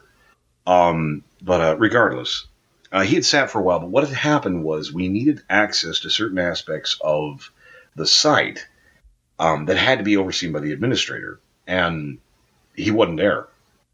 So they appealed to Wikidot, and they said, hey, I was one of the older active authors. That's weird to say now. I had written a lot of stuff, and people had a lot of stuff with it. Said, hey, would you want to be the administrator? I said, I will level with you. I have no idea what the fuck I'm doing. So I've never run a forum. I've never run a community. I just write stuff. They're like, no, it'll be fine. You just kind of have to manage things from time to time. It's like, okay, I'll give it a shot. So they made me the administrator, and I did nothing. It's really bad. I helped kind of set things up and kind of arrange things, especially the initial bits. But I just didn't do anything. I was just kind of around. It's terrible to say. I hate to say that, but there it is. I mean, it could have been a lot worse. You could have done bad things. I could have done bad things. Ultimately, I just didn't do anything, and to a certain extent, that's like what I needed to do. Just don't fuck with it. And sometimes it's not broken. And sometimes that's what you need in a leader. Just don't fuck with it. It's good. Mm-hmm. and that was, sort of the rallying cry of my tenure. And I'd kind of gotten away from it and stuff. And I kind of go through periods of sort of dormancy and come back around and such. And I guess I'm going through an active period now. Hopefully it'll last, but regardless. As at one point they came, some of the guys from the site came and said, hey, we need access to the site. We need, to kind of pull you off of administrator. Could you, sort of hand it over? It's like, yeah, sure. I don't have any problem with that. And sort of passed off from my hands. I was a good placeholder. I guess, but I really didn't do anything with it. I remember one of the first things I did was I think I deleted the forum by accident. Like I deleted the link to, like the way it's structured. There's like one little piece that makes the forum go, and if you delete it, the forum vanishes. And I deleted. I know of at least 6 other people who have down through the years. Like, oh shit, what did I do? And it's still there. You just can't see it. I'm just like, oh my god, what did I do? It's like scrambling to try and throw it back on. It's like, no, it's fine. Like a grandma who deletes the internet browser. Oh my god, it really was like, oh my god. Well, we're dead now. Now we're all going to die. That's a problem. It really was. It's like, oh my god, I don't know what's going on. But no, largely I just kind of sat and was sort of the final authority for a few things, a few conflicts here and there, but generally just didn't fuck with shit. And then it eventually passed on to I hope more capable hands who actually had like run a forum and know how to do things would be my hope. But no, that was I enjoyed it, and it was I was always kind of conscious that it was more of an honor than like anyone actually expected me to do well. At least I think. I hope that's what people believed. It's like, you're, this big author, we're going to give it over to you. It's like, awesome. That's cool. Please, don't expect me to do it. But so I enjoyed it. I don't think I did much. I didn't fuck anything up real bad. So I got that to say for myself. Yeah, fair enough. I mean, you did what you needed to, really. Yeah, sometimes all a leader needs to be is just a strong figurehead. Yeah, and especially at the time, it was sort of a different beast. We don't have like, media arms and different divisions and all this kind of stuff. It was a little bit easier to keep things running at that point. So anyway, much less responsibility. Yeah. Okay, I think with that we can go ahead and move on to the sort of last section of the timeline, the future. Few change. Okay, well, yeah. What are your plans? What are you doing? What's going on over there? I'm sitting in the closet talking to you right now. But what are my plans? What I've been doing right now? Well, I got 4 kids. Don't know what to tell you. 2 of which have pretty severe autism, which is a challenge. So I'm a stay-at-home dad. My wife works in a morgue. She cuts up dead people for a major university. There's no better way to put it. On her little lanyard, she's got a little coffin pin with a banner that goes around that says "Last Responder." So, last responder. Well, she went to school. She went in and trained to be an EMT firefighter, and then she was a medical unit at something else, and then she's there. I'm like, you're just progressively dealing with easier patients. But no, she does that. She's enjoying it. It's tough, but so when I can find the time, usually when my wife's working late, and my eldest daughter is usually at school, or working at a recital or seeing her friends or stuff like that, and the kids go to bed. I put on put on some music, kind of get the atmosphere going, and all right. And that's generally how I can do it. Sometimes, every so often, it's, with a 7-year-old trying to use me as a rocking horse, and it's like, that's life. I'm going to try and, cobble together this body horror short story with a 7-year-old asking for a biscuit. But here we are. You have to triumph in adversity. No, I'm hoping to write some more. I have been pushing stuff out, more or less. And do I have a moment to gripe? Can I air a brief grievance, as it were? Dropping back to problems with the site, as it were. Like own personal gripe. So one of the things that apparently people didn't know, and I didn't know other people didn't know, I write creepypasta. I write short stories a lot. Like, I've written several of them. And up until a very short while ago, that was a tab link on the wiki. And someone, I don't know who, and maybe I do, maybe I purposely forgot, I don't know. Someone or someone's made a decision that the creepypasta site, or the creepypasta collection, quote, wasn't interesting enough, or wasn't getting enough traffic. So they broke the link, and now you have to look for it by tags, which is annoying as shit. That is super annoying. I get it. I understand. I get it. Also, fuck you. I worked hard on that stuff. It is, like, I get it. I was very polite about everything, but also inside, it's like, I'll be like, okay, I understand. I may not agree with it, but I don't necessarily like it. Meanwhile, in my head, fuck you. It happens. It happens. You be polite. That's how it works. But with that, I was like, okay, I got to figure something out. And my eldest daughter, is a giant fan fiction dweeb.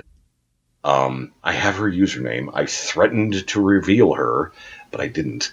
On AO3, Archive of Our Own, which is apparently a really big site. I didn't know that, where she gets her fan fiction fix.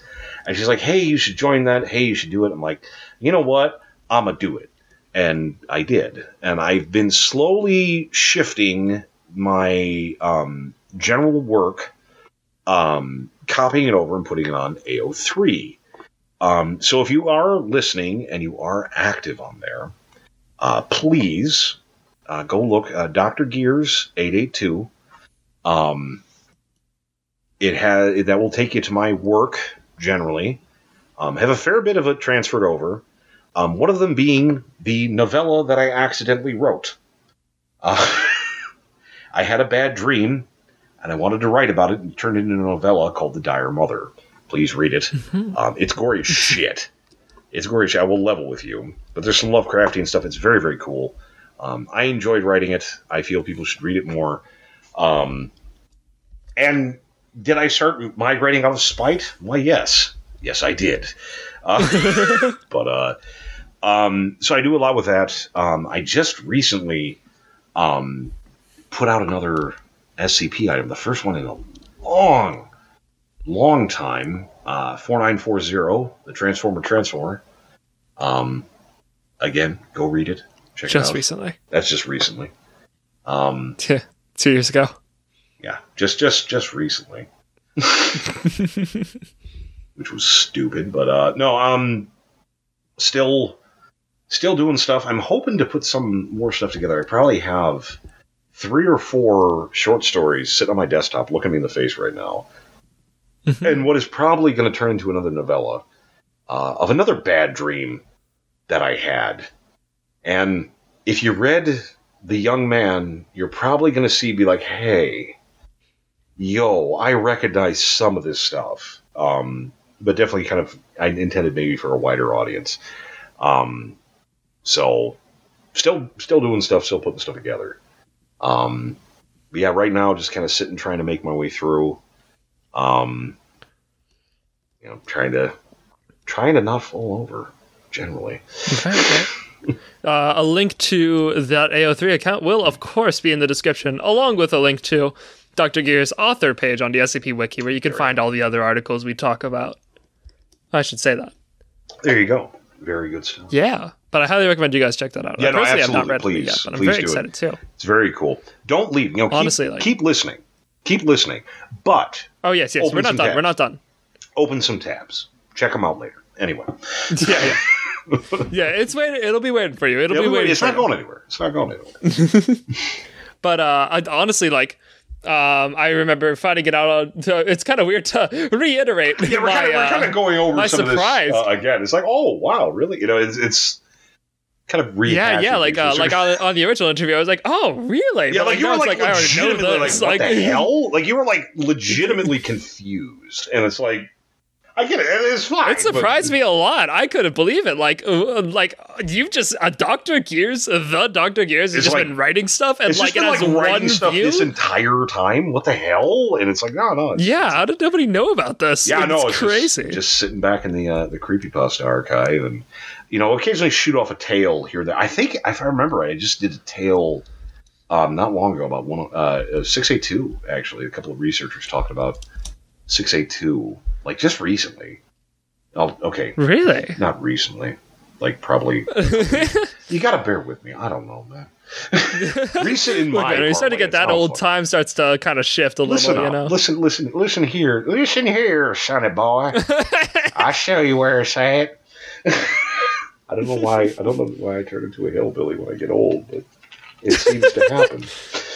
Oh gosh, we see how it's gonna go. This is how it's gonna be. That's how it's gonna be. Unfortunately, I am a hillbilly. That's the problem. I grew up in bumblefuck nowhere.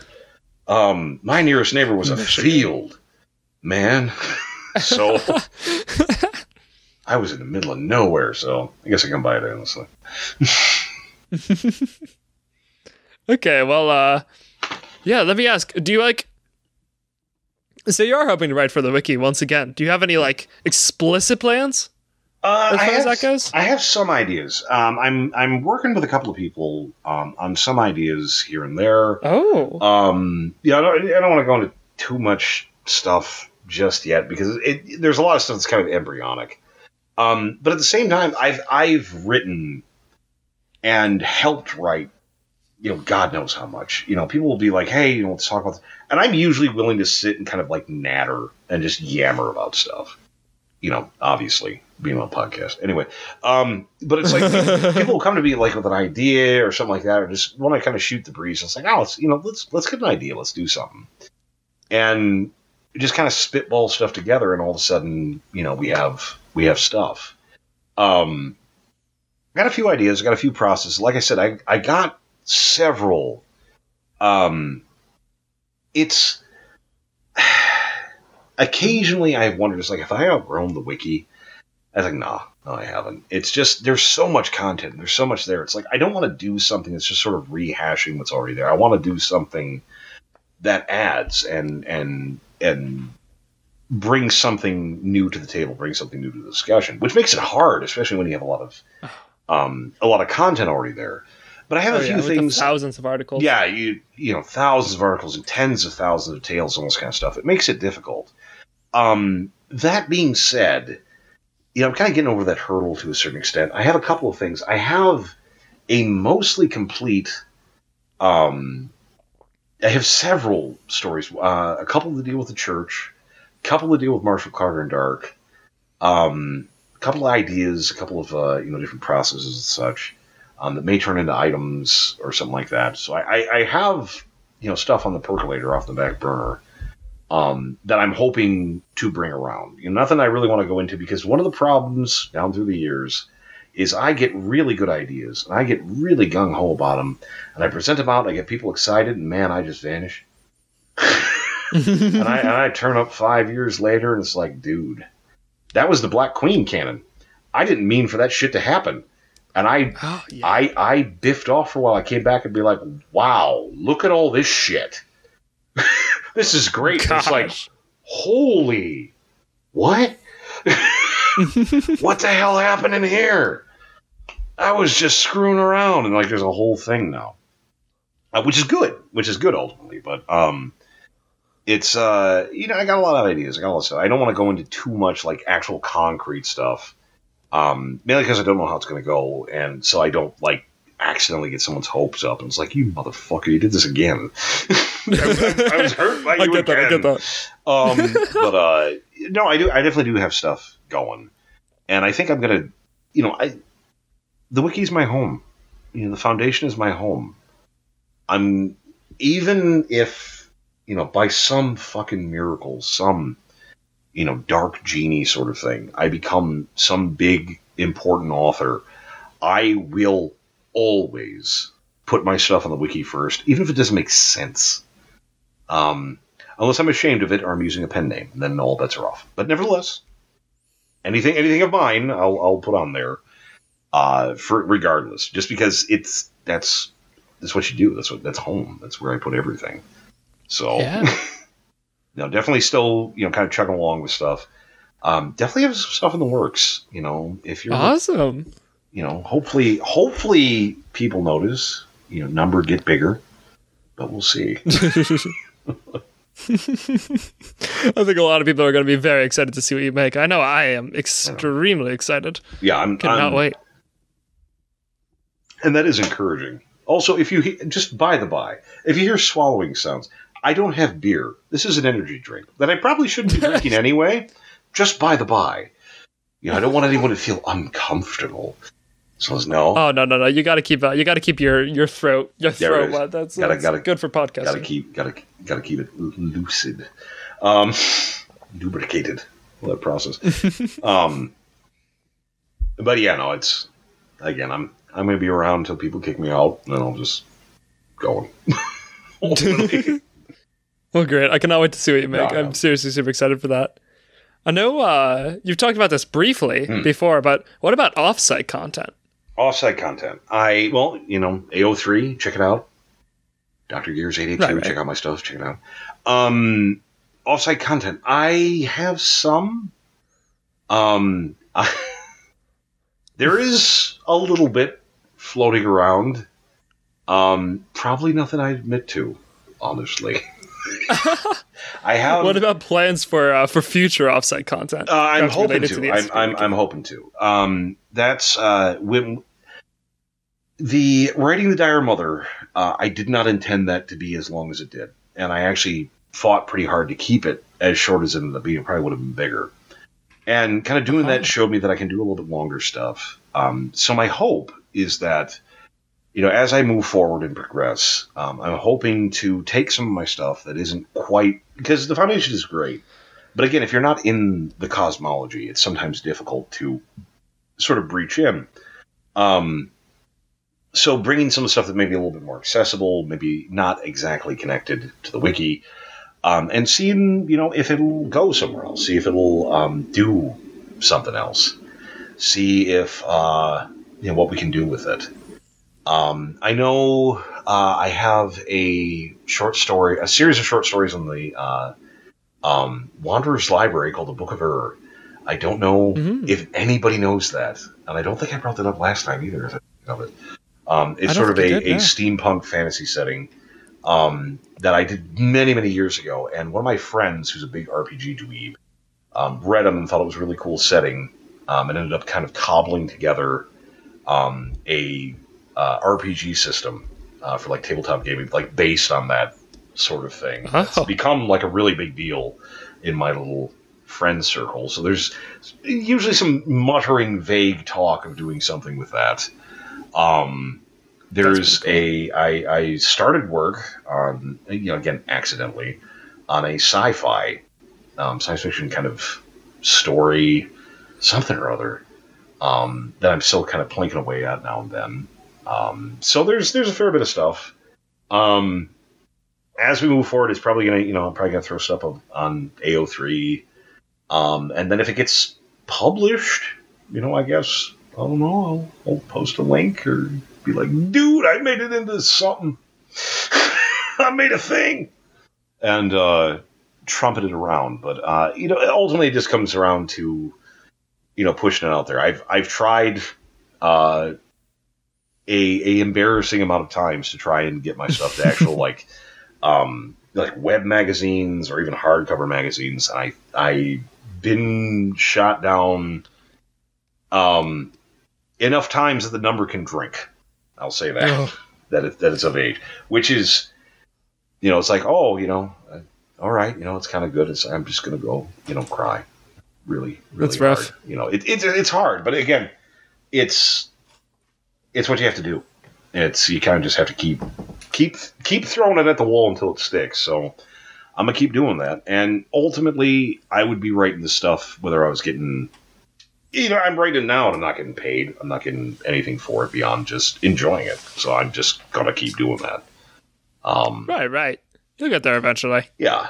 And that is a brief aside, that's one of the things. And again, if you... I don't know how much you know of my personal saga, you, the listener out there... but a couple of years ago, I was diagnosed with cancer, kidney cancer. It was actually pretty advanced. They had to take out my left kidney, which sucked really bad. I can imagine. And doing much better now. Need to get into the doctor to get checked out. As my wife was changing jobs, we lost insurance for a little bit, which threw a hiccup in the thing, but still doing okay. But there's a thing that happened. For about probably 3 or 4 years before this happened, I've had writer's block like you would not believe. I just couldn't put anything together. I had a lot of trouble, a bunch of different things, just couldn't get things together. And after the surgery, just hunky-dory. Been having ideas, been having a lot more ease, and it's like, man, is it just, kind of being a bit better, new lease on life sort of thing? Maybe. Is having... a good fist-sized tumor in your body, a little disruptive to your, general process. I don't know. I can even sleep on my left side again. It's amazing. But no, it was really, really weird because it was just a few months after my surgery. I was just able to just throw it and jot some stuff down and write again, and just didn't have any trouble at all. It's just like, oh, okay. Crazy. So, I guess it's just the reset you need. Yeah, there you go. I mean, all I have to do to get past writing block is lose a kidney. Fuck, that's easy. I got 2 of them. So there you go. Not saying that's advice. Good God, no. I'm just saying. Hope you writers are taking notes out there. Is someone taking it? There, write that down. No, fucking don't. Experiencing writing block? Just remove an organ. Remove an organ. Know. I mean... I wish I could say that was unique, but it ain't. You just, one of them things. You don't need all your fingers. You can type a phone. I mean, you got 2 ears. That's true. You got 2 of a lot of shit. Yeah. Creativity versus organ. I mean, you got 2. No. We're going to get banned content warning. Jeez. Okay, well, before we wrap things up, yeah. I asked a bunch of people who are involved in the wiki what some questions they would want to ask you are. I got a lot of really good responses, but we don't really have time to ask all of them. All right, let's get a few. So I'm just going to choose 3 of my favorites. All right, let's do it. So, okay, Ip wanted me to ask, is there a rewrite of SCP-682 in the works? No. I mean, does one exist? Maybe. I'm unaware of it. Again, I've had a difficult relationship with the 682 in this article since writing it and since the rewrite and everything like that. But at this point, it's like, it's, good or bad, it is what it is. It exists as it exists now. Does a rewrite exist? Maybe. It's got nothing to do with me. I haven't participated, so if it does exist, it's out there. But no, there is not a rewrite in the works, at least not, of my understanding. Would it be interesting to rewrite 682? Maybe. I don't think you could rewrite it and still have it be kind of as iconic as it is, because some of it is, the brevity of it, man, and kind of how short that it is. I would be really tempted to explain a lot more. But no, there's nothing in the works as of yet. Okay, fair enough. Was there another one that you particularly wanted me to ask? Let me see. What got you into writing? I guess that's a generally good question because I kind of touched on it, but not much.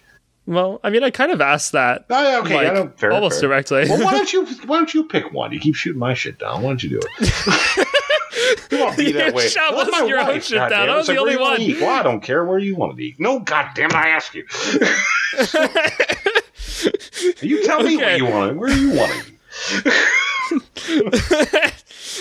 Okay. Here's a question from DJ Cactus. Okay. DJ Cactus wanted me to ask, would you change any of your old articles in any way with the experience you've gained since you wrote them? Oh, God. There's probably a couple.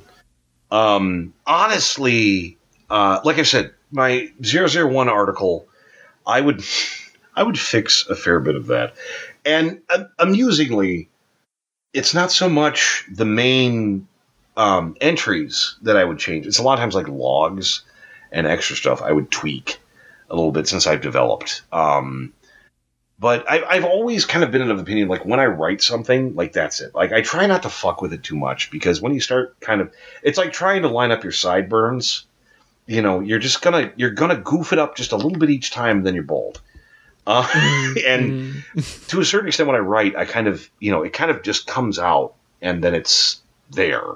And I try to leave it alone. But if I had the opportunity to go back and tweak some stuff, I might. I honestly might. But I think with some of them, it's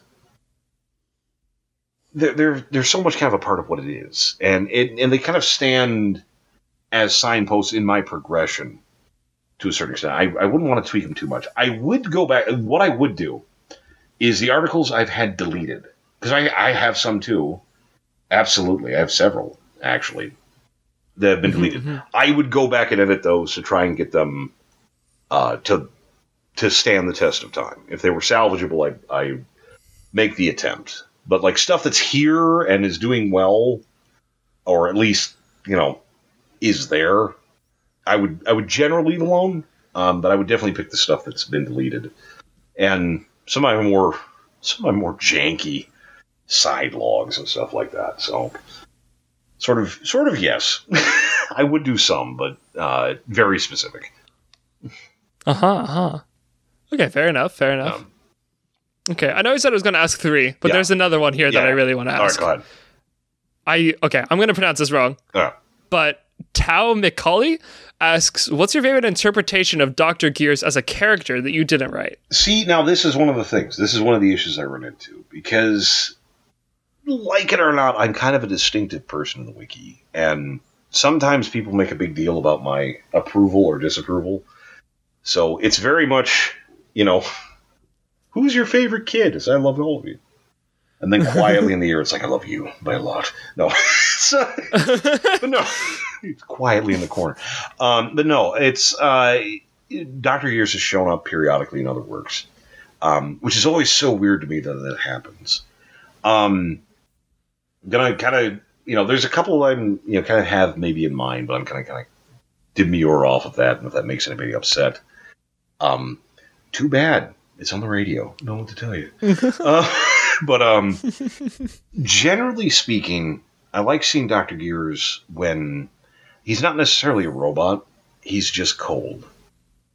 As things has progressed, as his character and the general existence has progressed, he's kind of shifted, at least in my eyes, to kind of become like the avatar of the Foundation. This stony, still functional, still human, but like if it comes down to ordering, a small pile of puppies to be ground into goo so that the rest of reality can exist, that's how it's going to be today. And just this, sort of in the way that the Foundation is sort of this monolithic entity, not really good, not really bad, just is. The same way that Gears is. And I like kind of seeing people when they kind of use him as the standard. He is sort of the yardstick by which people are measured of degrees of crazy, like too extreme or unextreme, or, human or unhuman. It's almost, are you north or south of Dr. Gears? He's sort of the center of the compass to a certain extent. It's like, are you better or worse than him? And just kind of this idea that he's just there. Like, he's this entity that is as much a part of the Foundation as, like, locks and paper reports and ID tags. It's like somewhere, 100%. Somewhere in some grim part of, the facility, regardless of what facility you're at, he's kind of like this presence where it's just like he's there. In the same way that, people just kind of address it. It's almost like weather to a certain extent. He's just something that exists. And I like it when he's kind of treated like that. Like, not overly involved, but also like almost kind of like a side character, sort of referenced here and there. There was 1 second aside. I have to do this. I'm sorry. I don't know if anyone remembers this, but I thought it was funny as shit.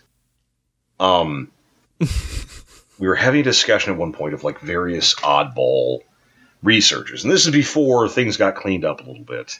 And we had a lot of oddball researchers, and like one of the things that was mutually established, if the opportunity presented itself, was like if there was like a montage of walking through with a bunch of researchers, like one of them is just basically like a baby in like a mobile high chair with like general gear, like kind of like tapping away at a laptop. It's like, what the fuck is that? This is, that's Dr. Kinder.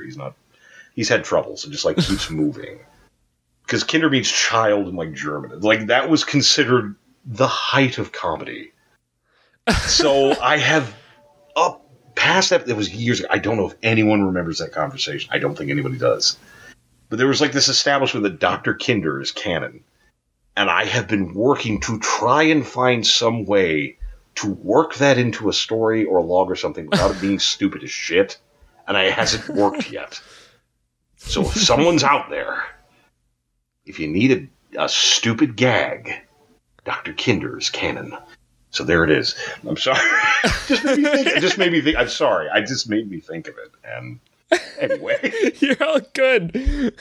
Moving right along. I've never heard of that. No, nobody had. It was so long ago. It was so long ago. It still tickles me. I still think about it periodically. It's like Dr. Kinder. This is like a baby just walking around. I was like, oh yeah. Like just dismiss. It's like, oh yeah. No, very creative author avatar. I love that. He's not feeling well. It's just like, what the hell, man? Okay. Last question I'm taking from someone else before we move on to the final closer. All right. Jackrabbit, who I recently had on SCP Authors Anomalous, episode 5, go check it out, wanted me to ask, how do you feel about off-site content about your work? That is really cool. I generally speaking, I love it. Like I am absolutely the dweeb in YouTube, SCP Foundation, something or other. Checking out stuff. I'll watch videos. I'll watch, recordings and readings and all this kind of stuff. There's fan art. They have fan art of shit that I've made. Like I'm such a dweeb about it. I think it's very, very cool. Do I get a little spicy when they get it wrong? Absolutely. I don't know why in heaven's name everyone seems to put Gears in a gay relationship with Dr. Iceberg. I was actually just looking through like Google images of Dr. Gears, and there's so much of it. Here's the problem. There's a lot of it, and a lot of it's really good. It's like, well, shit. I don't like this, but it's really well done. It's like, oh God. Bravo. No, there's a lot. Somebody out there is patting themselves on the back for writing that right now. No, that's the thing. It's like really good. Like I saw a whole montage. There's like like a 4-minute video of music of just homoeroticism between Gears and Iceberg. I'm like, someone made this. Someone is down with this. And again, in the grand scheme of things, if that cracks your whip, fantastic. No. No, there's a lot of it. But it's seeing some of the creativity is amazing. Like, what was it? SCP Foundation SCP Animated is a YouTube channel that has a lot of stuff, and there's a couple other ones floating around. A lot of my subscribe queue that have stuff with that, which is very, very cool to see. And it's kind of interesting sometimes seeing like shit that I've done.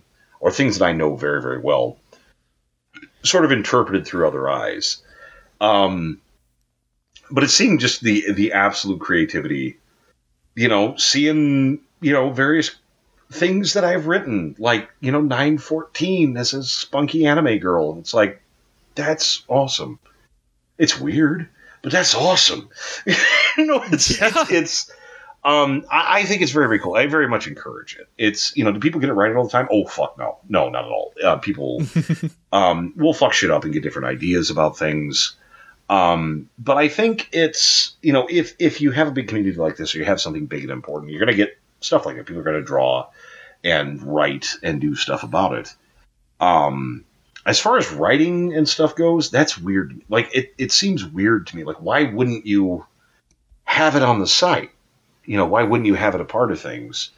But especially things like art and music and stuff like that. Something I can plug for absolutely no reason at all. I just enjoyed it. There was a song, Superstitious Foundation, on YouTube. Have you heard that? I have never heard of that. I swear to... Open a tab. Superstitious Foundation on YouTube. I don't know. I don't remember the guy who wrote it. Again, I'm bad with names. Superstitious Foundations. I heard it on YouTube, and it has a music video built from the containment breach like models and such. It's really, really good, and it is catchy. Oh, this is by CG5? It is catchy as a motherfucker. It is gosh. really catchy. It is really, really good. Listen to it. It's good. Like, not right this second, but listen to it if you haven't. It's really, really good. I enjoyed it. They really, really killed it. And a couple of my items. One of my items that is almost never... The water ball is actually referenced in that story. It's like, I know you're only doing that because it rhymes, and I don't care. That's awesome. The fact that, my more unknown stuff sort of made it in there. But it's a really, really good song. But it's just like the idea of that, like, shit that I was involved in, had a hand in making, inspired some other guy to make a song, or make art, or a video game, or all this kind of stuff. It's just really, really cool. It's just really, really cool. Yeah. By the way, I was briefly involved with the original containment, not the Unity version, but the original Containment Breach. I wrote some of the flavor text for that.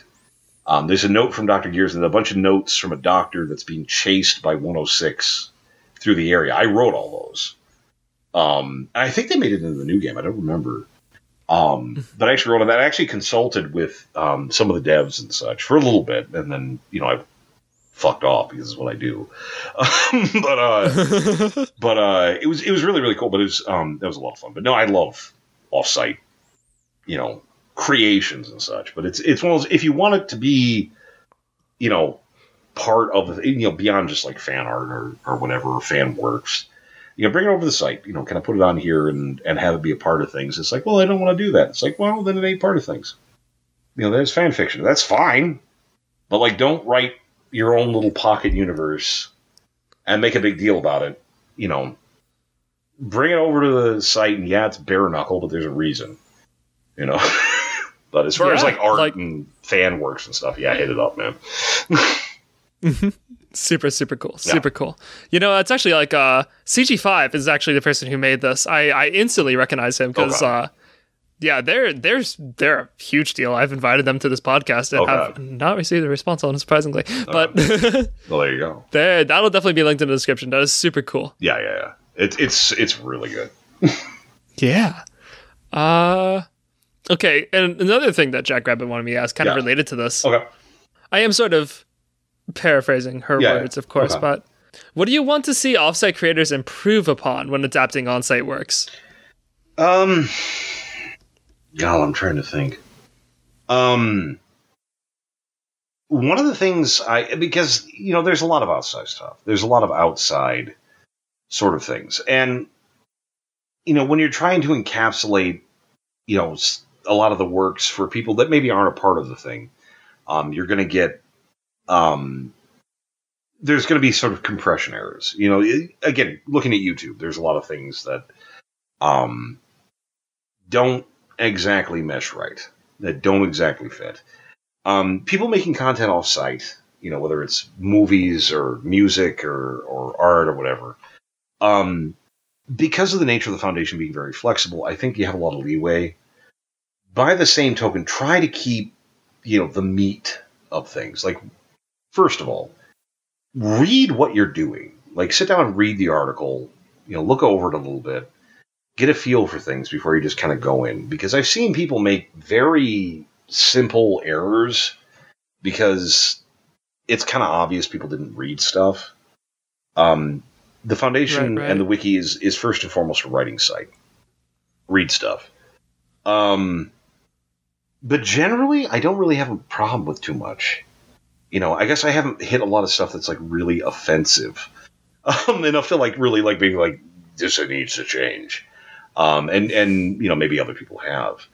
But I think one of the issues is you have to be careful how you present stuff. Because these are people's babies, man. Some of this work people have worked with for a long time. Look at mine. So you have to kind of approach with a degree of delicacy. And especially if you're like presenting up like a tale or something like that you're presenting as like the defining blank, you got to be real careful with that because there isn't a canon. There isn't a defining anything. It just is. And, but no, I haven't really run anything that's really like so objectionable I'd want it to change.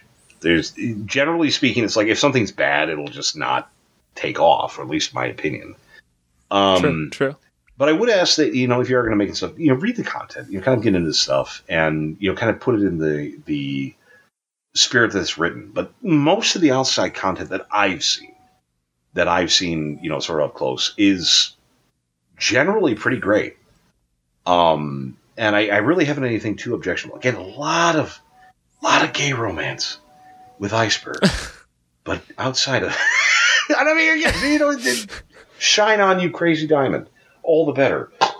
But, again, outside of like personal preference stuff, it's like, I don't know if we necessarily need an anthropomorphic SCP item dating sim. It exists. I don't know if we needed it. But, that kind of thing. I don't really, I wouldn't want someone sort of dictating down to me, how to express my artistic vision, especially if I'm trying my best and trying to keep kind of close. So I'm not going to do that to other people, but at least know your content. At least know your content. And if you're... Do your due diligence. Read the stories, kind of if you're doing like a story thing, like read it. Go over it, make sure you know what you do. The Exploring series, if you've not watched, does a bunch of SCP stuff and generally does very, very well. Very, series. Very, very well researched, very, very well done. They would be a good example of that, and thankfully I can't really think of any really bad examples, but I probably could, but I don't want to be that guy. So. No, that's fair. But never was. I think a lot of people who are listening to this right now, who are at least really active in the outside SCP community, can probably think of one very bad example right now. Yeah, probably that we recently had an issue with. Probably one or two that could probably, go away, but nevertheless. Yeah.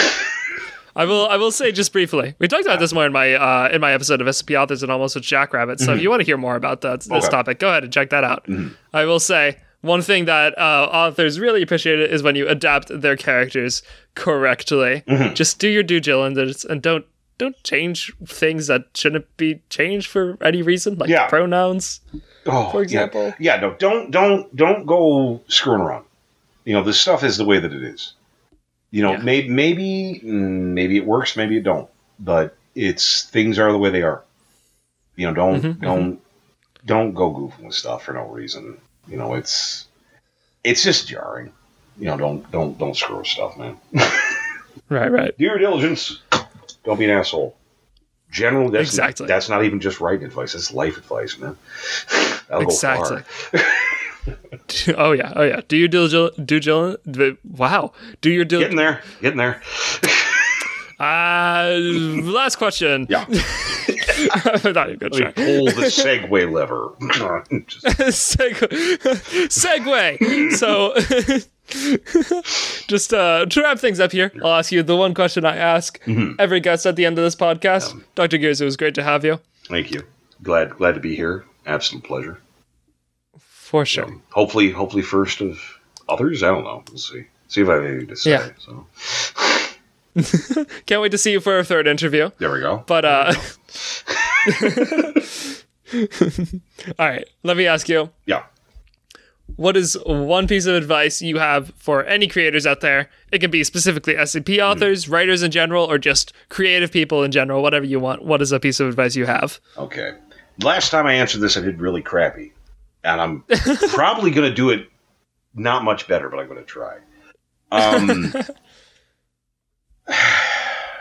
Writing's hard, man.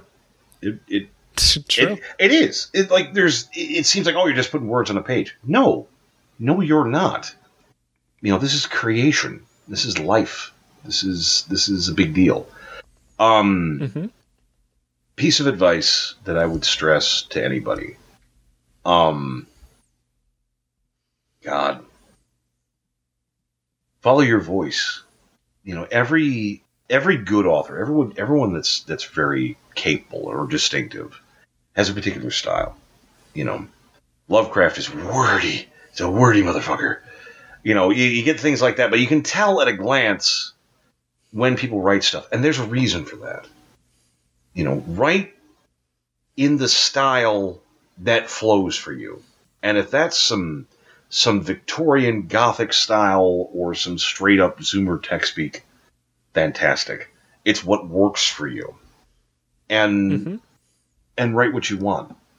Because there's sort of this perception, I've struggled with it too, to sort of write for a genre or with a goal in mind. Just write because I write what I write. And when I write horror, it's generally shit I'm scared of. I'm a huge Freddy cat. I really, really am. And if I can make other people afraid, it helps. And it's fun. It's one of the things you can visualize is, they say, oh, put yourself in your story. Yeah, do that. Imagine, the emotions that you want to bring out in somebody. Because that's what art is. You're bringing out an emotion in someone. Is it love? Is it hate? Is it disgust? Whatever. It doesn't matter. When you write, it should trigger an emotion. It is not a vehicle for a message. It is not a example. It's not. You're trying to trigger emotion. Words are just a vehicle for that. So focus on that. Also, the last piece. Get them in the first line.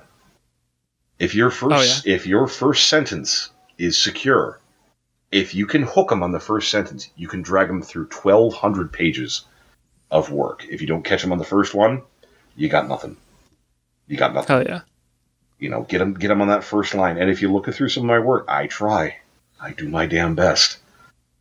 Hook them on the first one, and you can get them.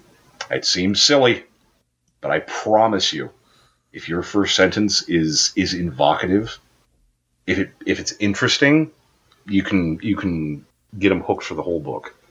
So that's what I pass on to people. 100% true. And that's there's another issue that another what is the proper way to say this? A challenge that comes with the SCP wiki, especially considering you have to start with the special containment procedures. Yeah. But that's just what makes it so much more fun. Yeah, it's with that you get more of a slow burn. Special. You kind of have to pick your way through.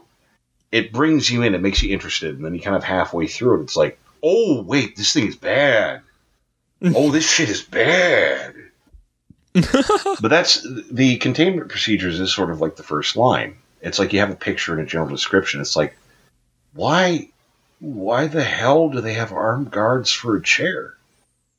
Like, what? Oh, that's why. and that's how you get them.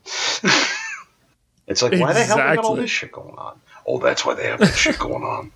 Okay. 100%. Okay. Well, I think with that, we're good to go ahead and wrap this up. Alrighty. Thank you so much for coming on a second time, Dr. Gears. A second time. Very sorry about what happened to the first recording, but I think we can happily say that this one turned out a lot better, and that we definitely improved on it at least. Made the best out of the situation. At the very least. So interview, 15.5? Something like that. Alrighty. I'm tired as hell. I want to end this. All right, let's wrap her up. Okay, so go ahead and hit stop now, or...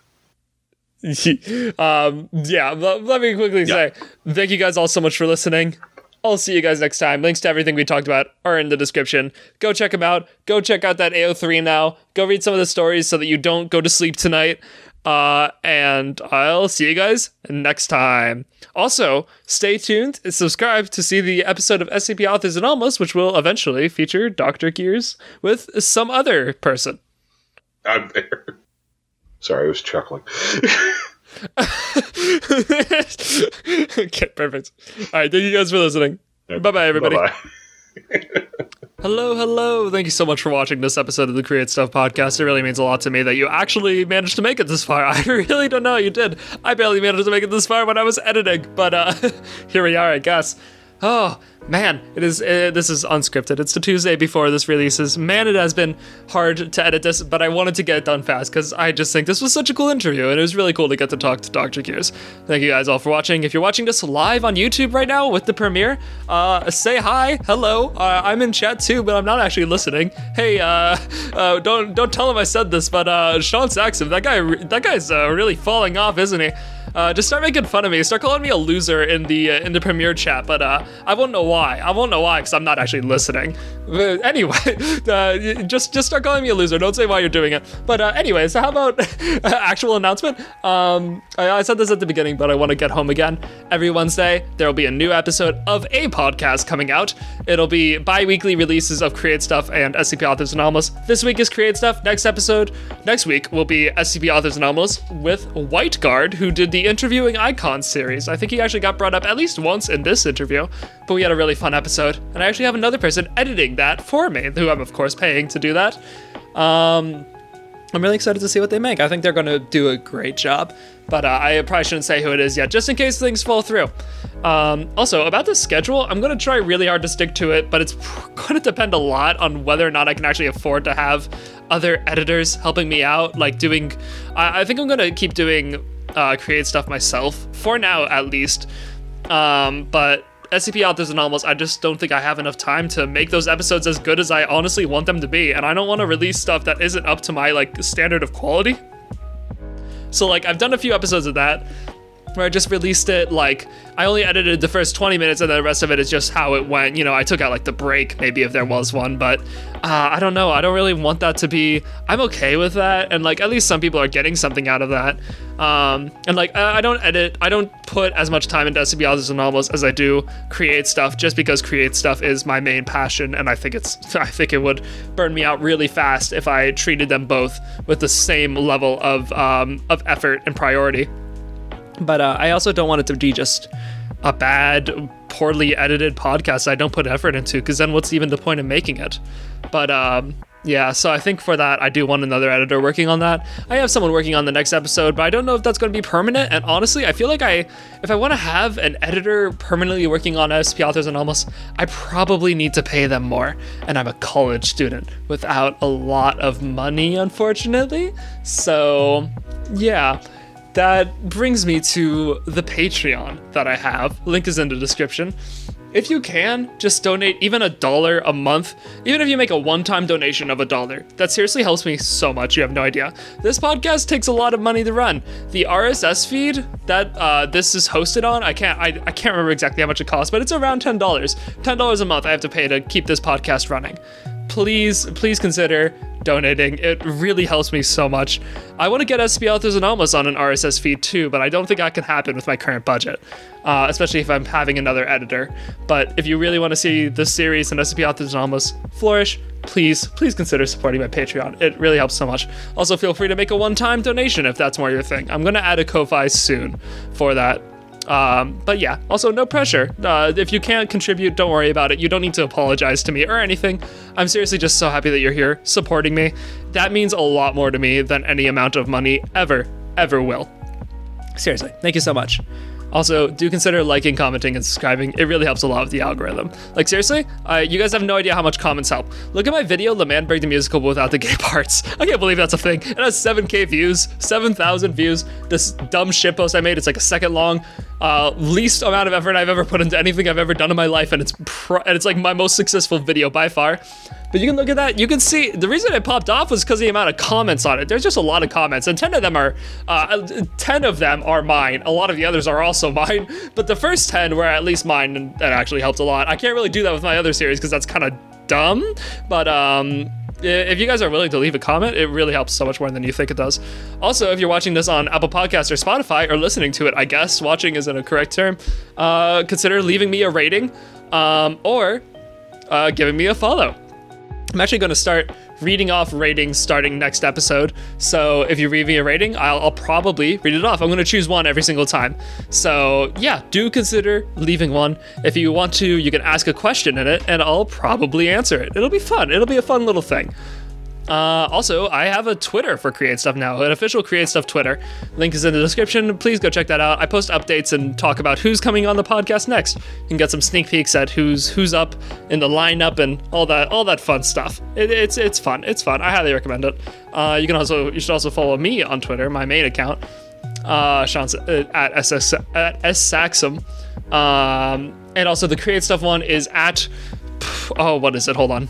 At Create Stuff Cast, at CreateStuffCast. Go follow that on Twitter. It's worth your time. I promise. I post things. They're cool. It's cool. Please. Anyways, here are some cool things from other people that I think are cool. Real quick. Okay, so look, I know in the other SCP episodes I've mentioned some of the podcasts, but seriously, I listened to Foundation After Midnight and Find Us Alive. Those are the first two. And God, they're so good. They're so well made, so well put together. Seriously, go check them out. Go check them out. Foundation After Midnight, Find Us Alive. Both incredible podcasts, incredible like storytelling, really, really well done. Great audio work. It's great. It's very, very good. And also, third thing, SCP Sideshow by Jackrabbit and Necrokitten, also known as Nikki, also known as Dr. Cerise, is coming very soon in April. This is the first SCP TV show ever, and they announced it on my podcast, SCP Authors Anomalous, episode 5. You should go check that out. And it's seriously so cool. Seriously, that is like just so insanely neat. I'm going to leave a link in the description to their Twitters where you can find out more information about that and see reveals and such. But man, that's not something you want to miss. It's going to be so cool. I literally cannot wait to see it. And with that said, thank you so much for listening to this episode of the Create Stuff Podcast, and I will see you guys next Wednesday for SCP Authors Anomalous episode 6. And if you're not planning to attend that, then I'll see you the Wednesday afterwards for episode 16 of the Create Stuff Podcast. I should really remember these things by now. For that one, I can tell you guys. I can tell you, you're here. You made it this far. The next guest is Oliver Buckland, the main composer for ENA, or ENA, as it's more well known. They make some really interesting music, and I really wanted to talk to them about it. They agreed to come on, and we had an awesome, super interesting chat. Really got some interesting questions out there. Really had some thinking to do between us. In fact, we even came upon some questions that were just too big for us to talk about in that episode. So we decided we're going to do an extra episode with some other musicians to discuss them. Stuff about genres like internet core and weird core and what this all means, and just the internet in general. It'll be fun. I'm really looking forward to recording that. But yeah, thank you guys all so much for listening, and I will see you guys next time. Bye-bye, everybody. Oh, also, the music I use is Hot Tea in the Morning by Cosmo Remixes. It's a really good track. They gave me permission to use it, and I love it so much. It's like almost a theme song of the Create Stuff Podcast at this point. Please go check it out. Link is in the description. Cosmo is an incredible remixer. Okay, bye for real this time.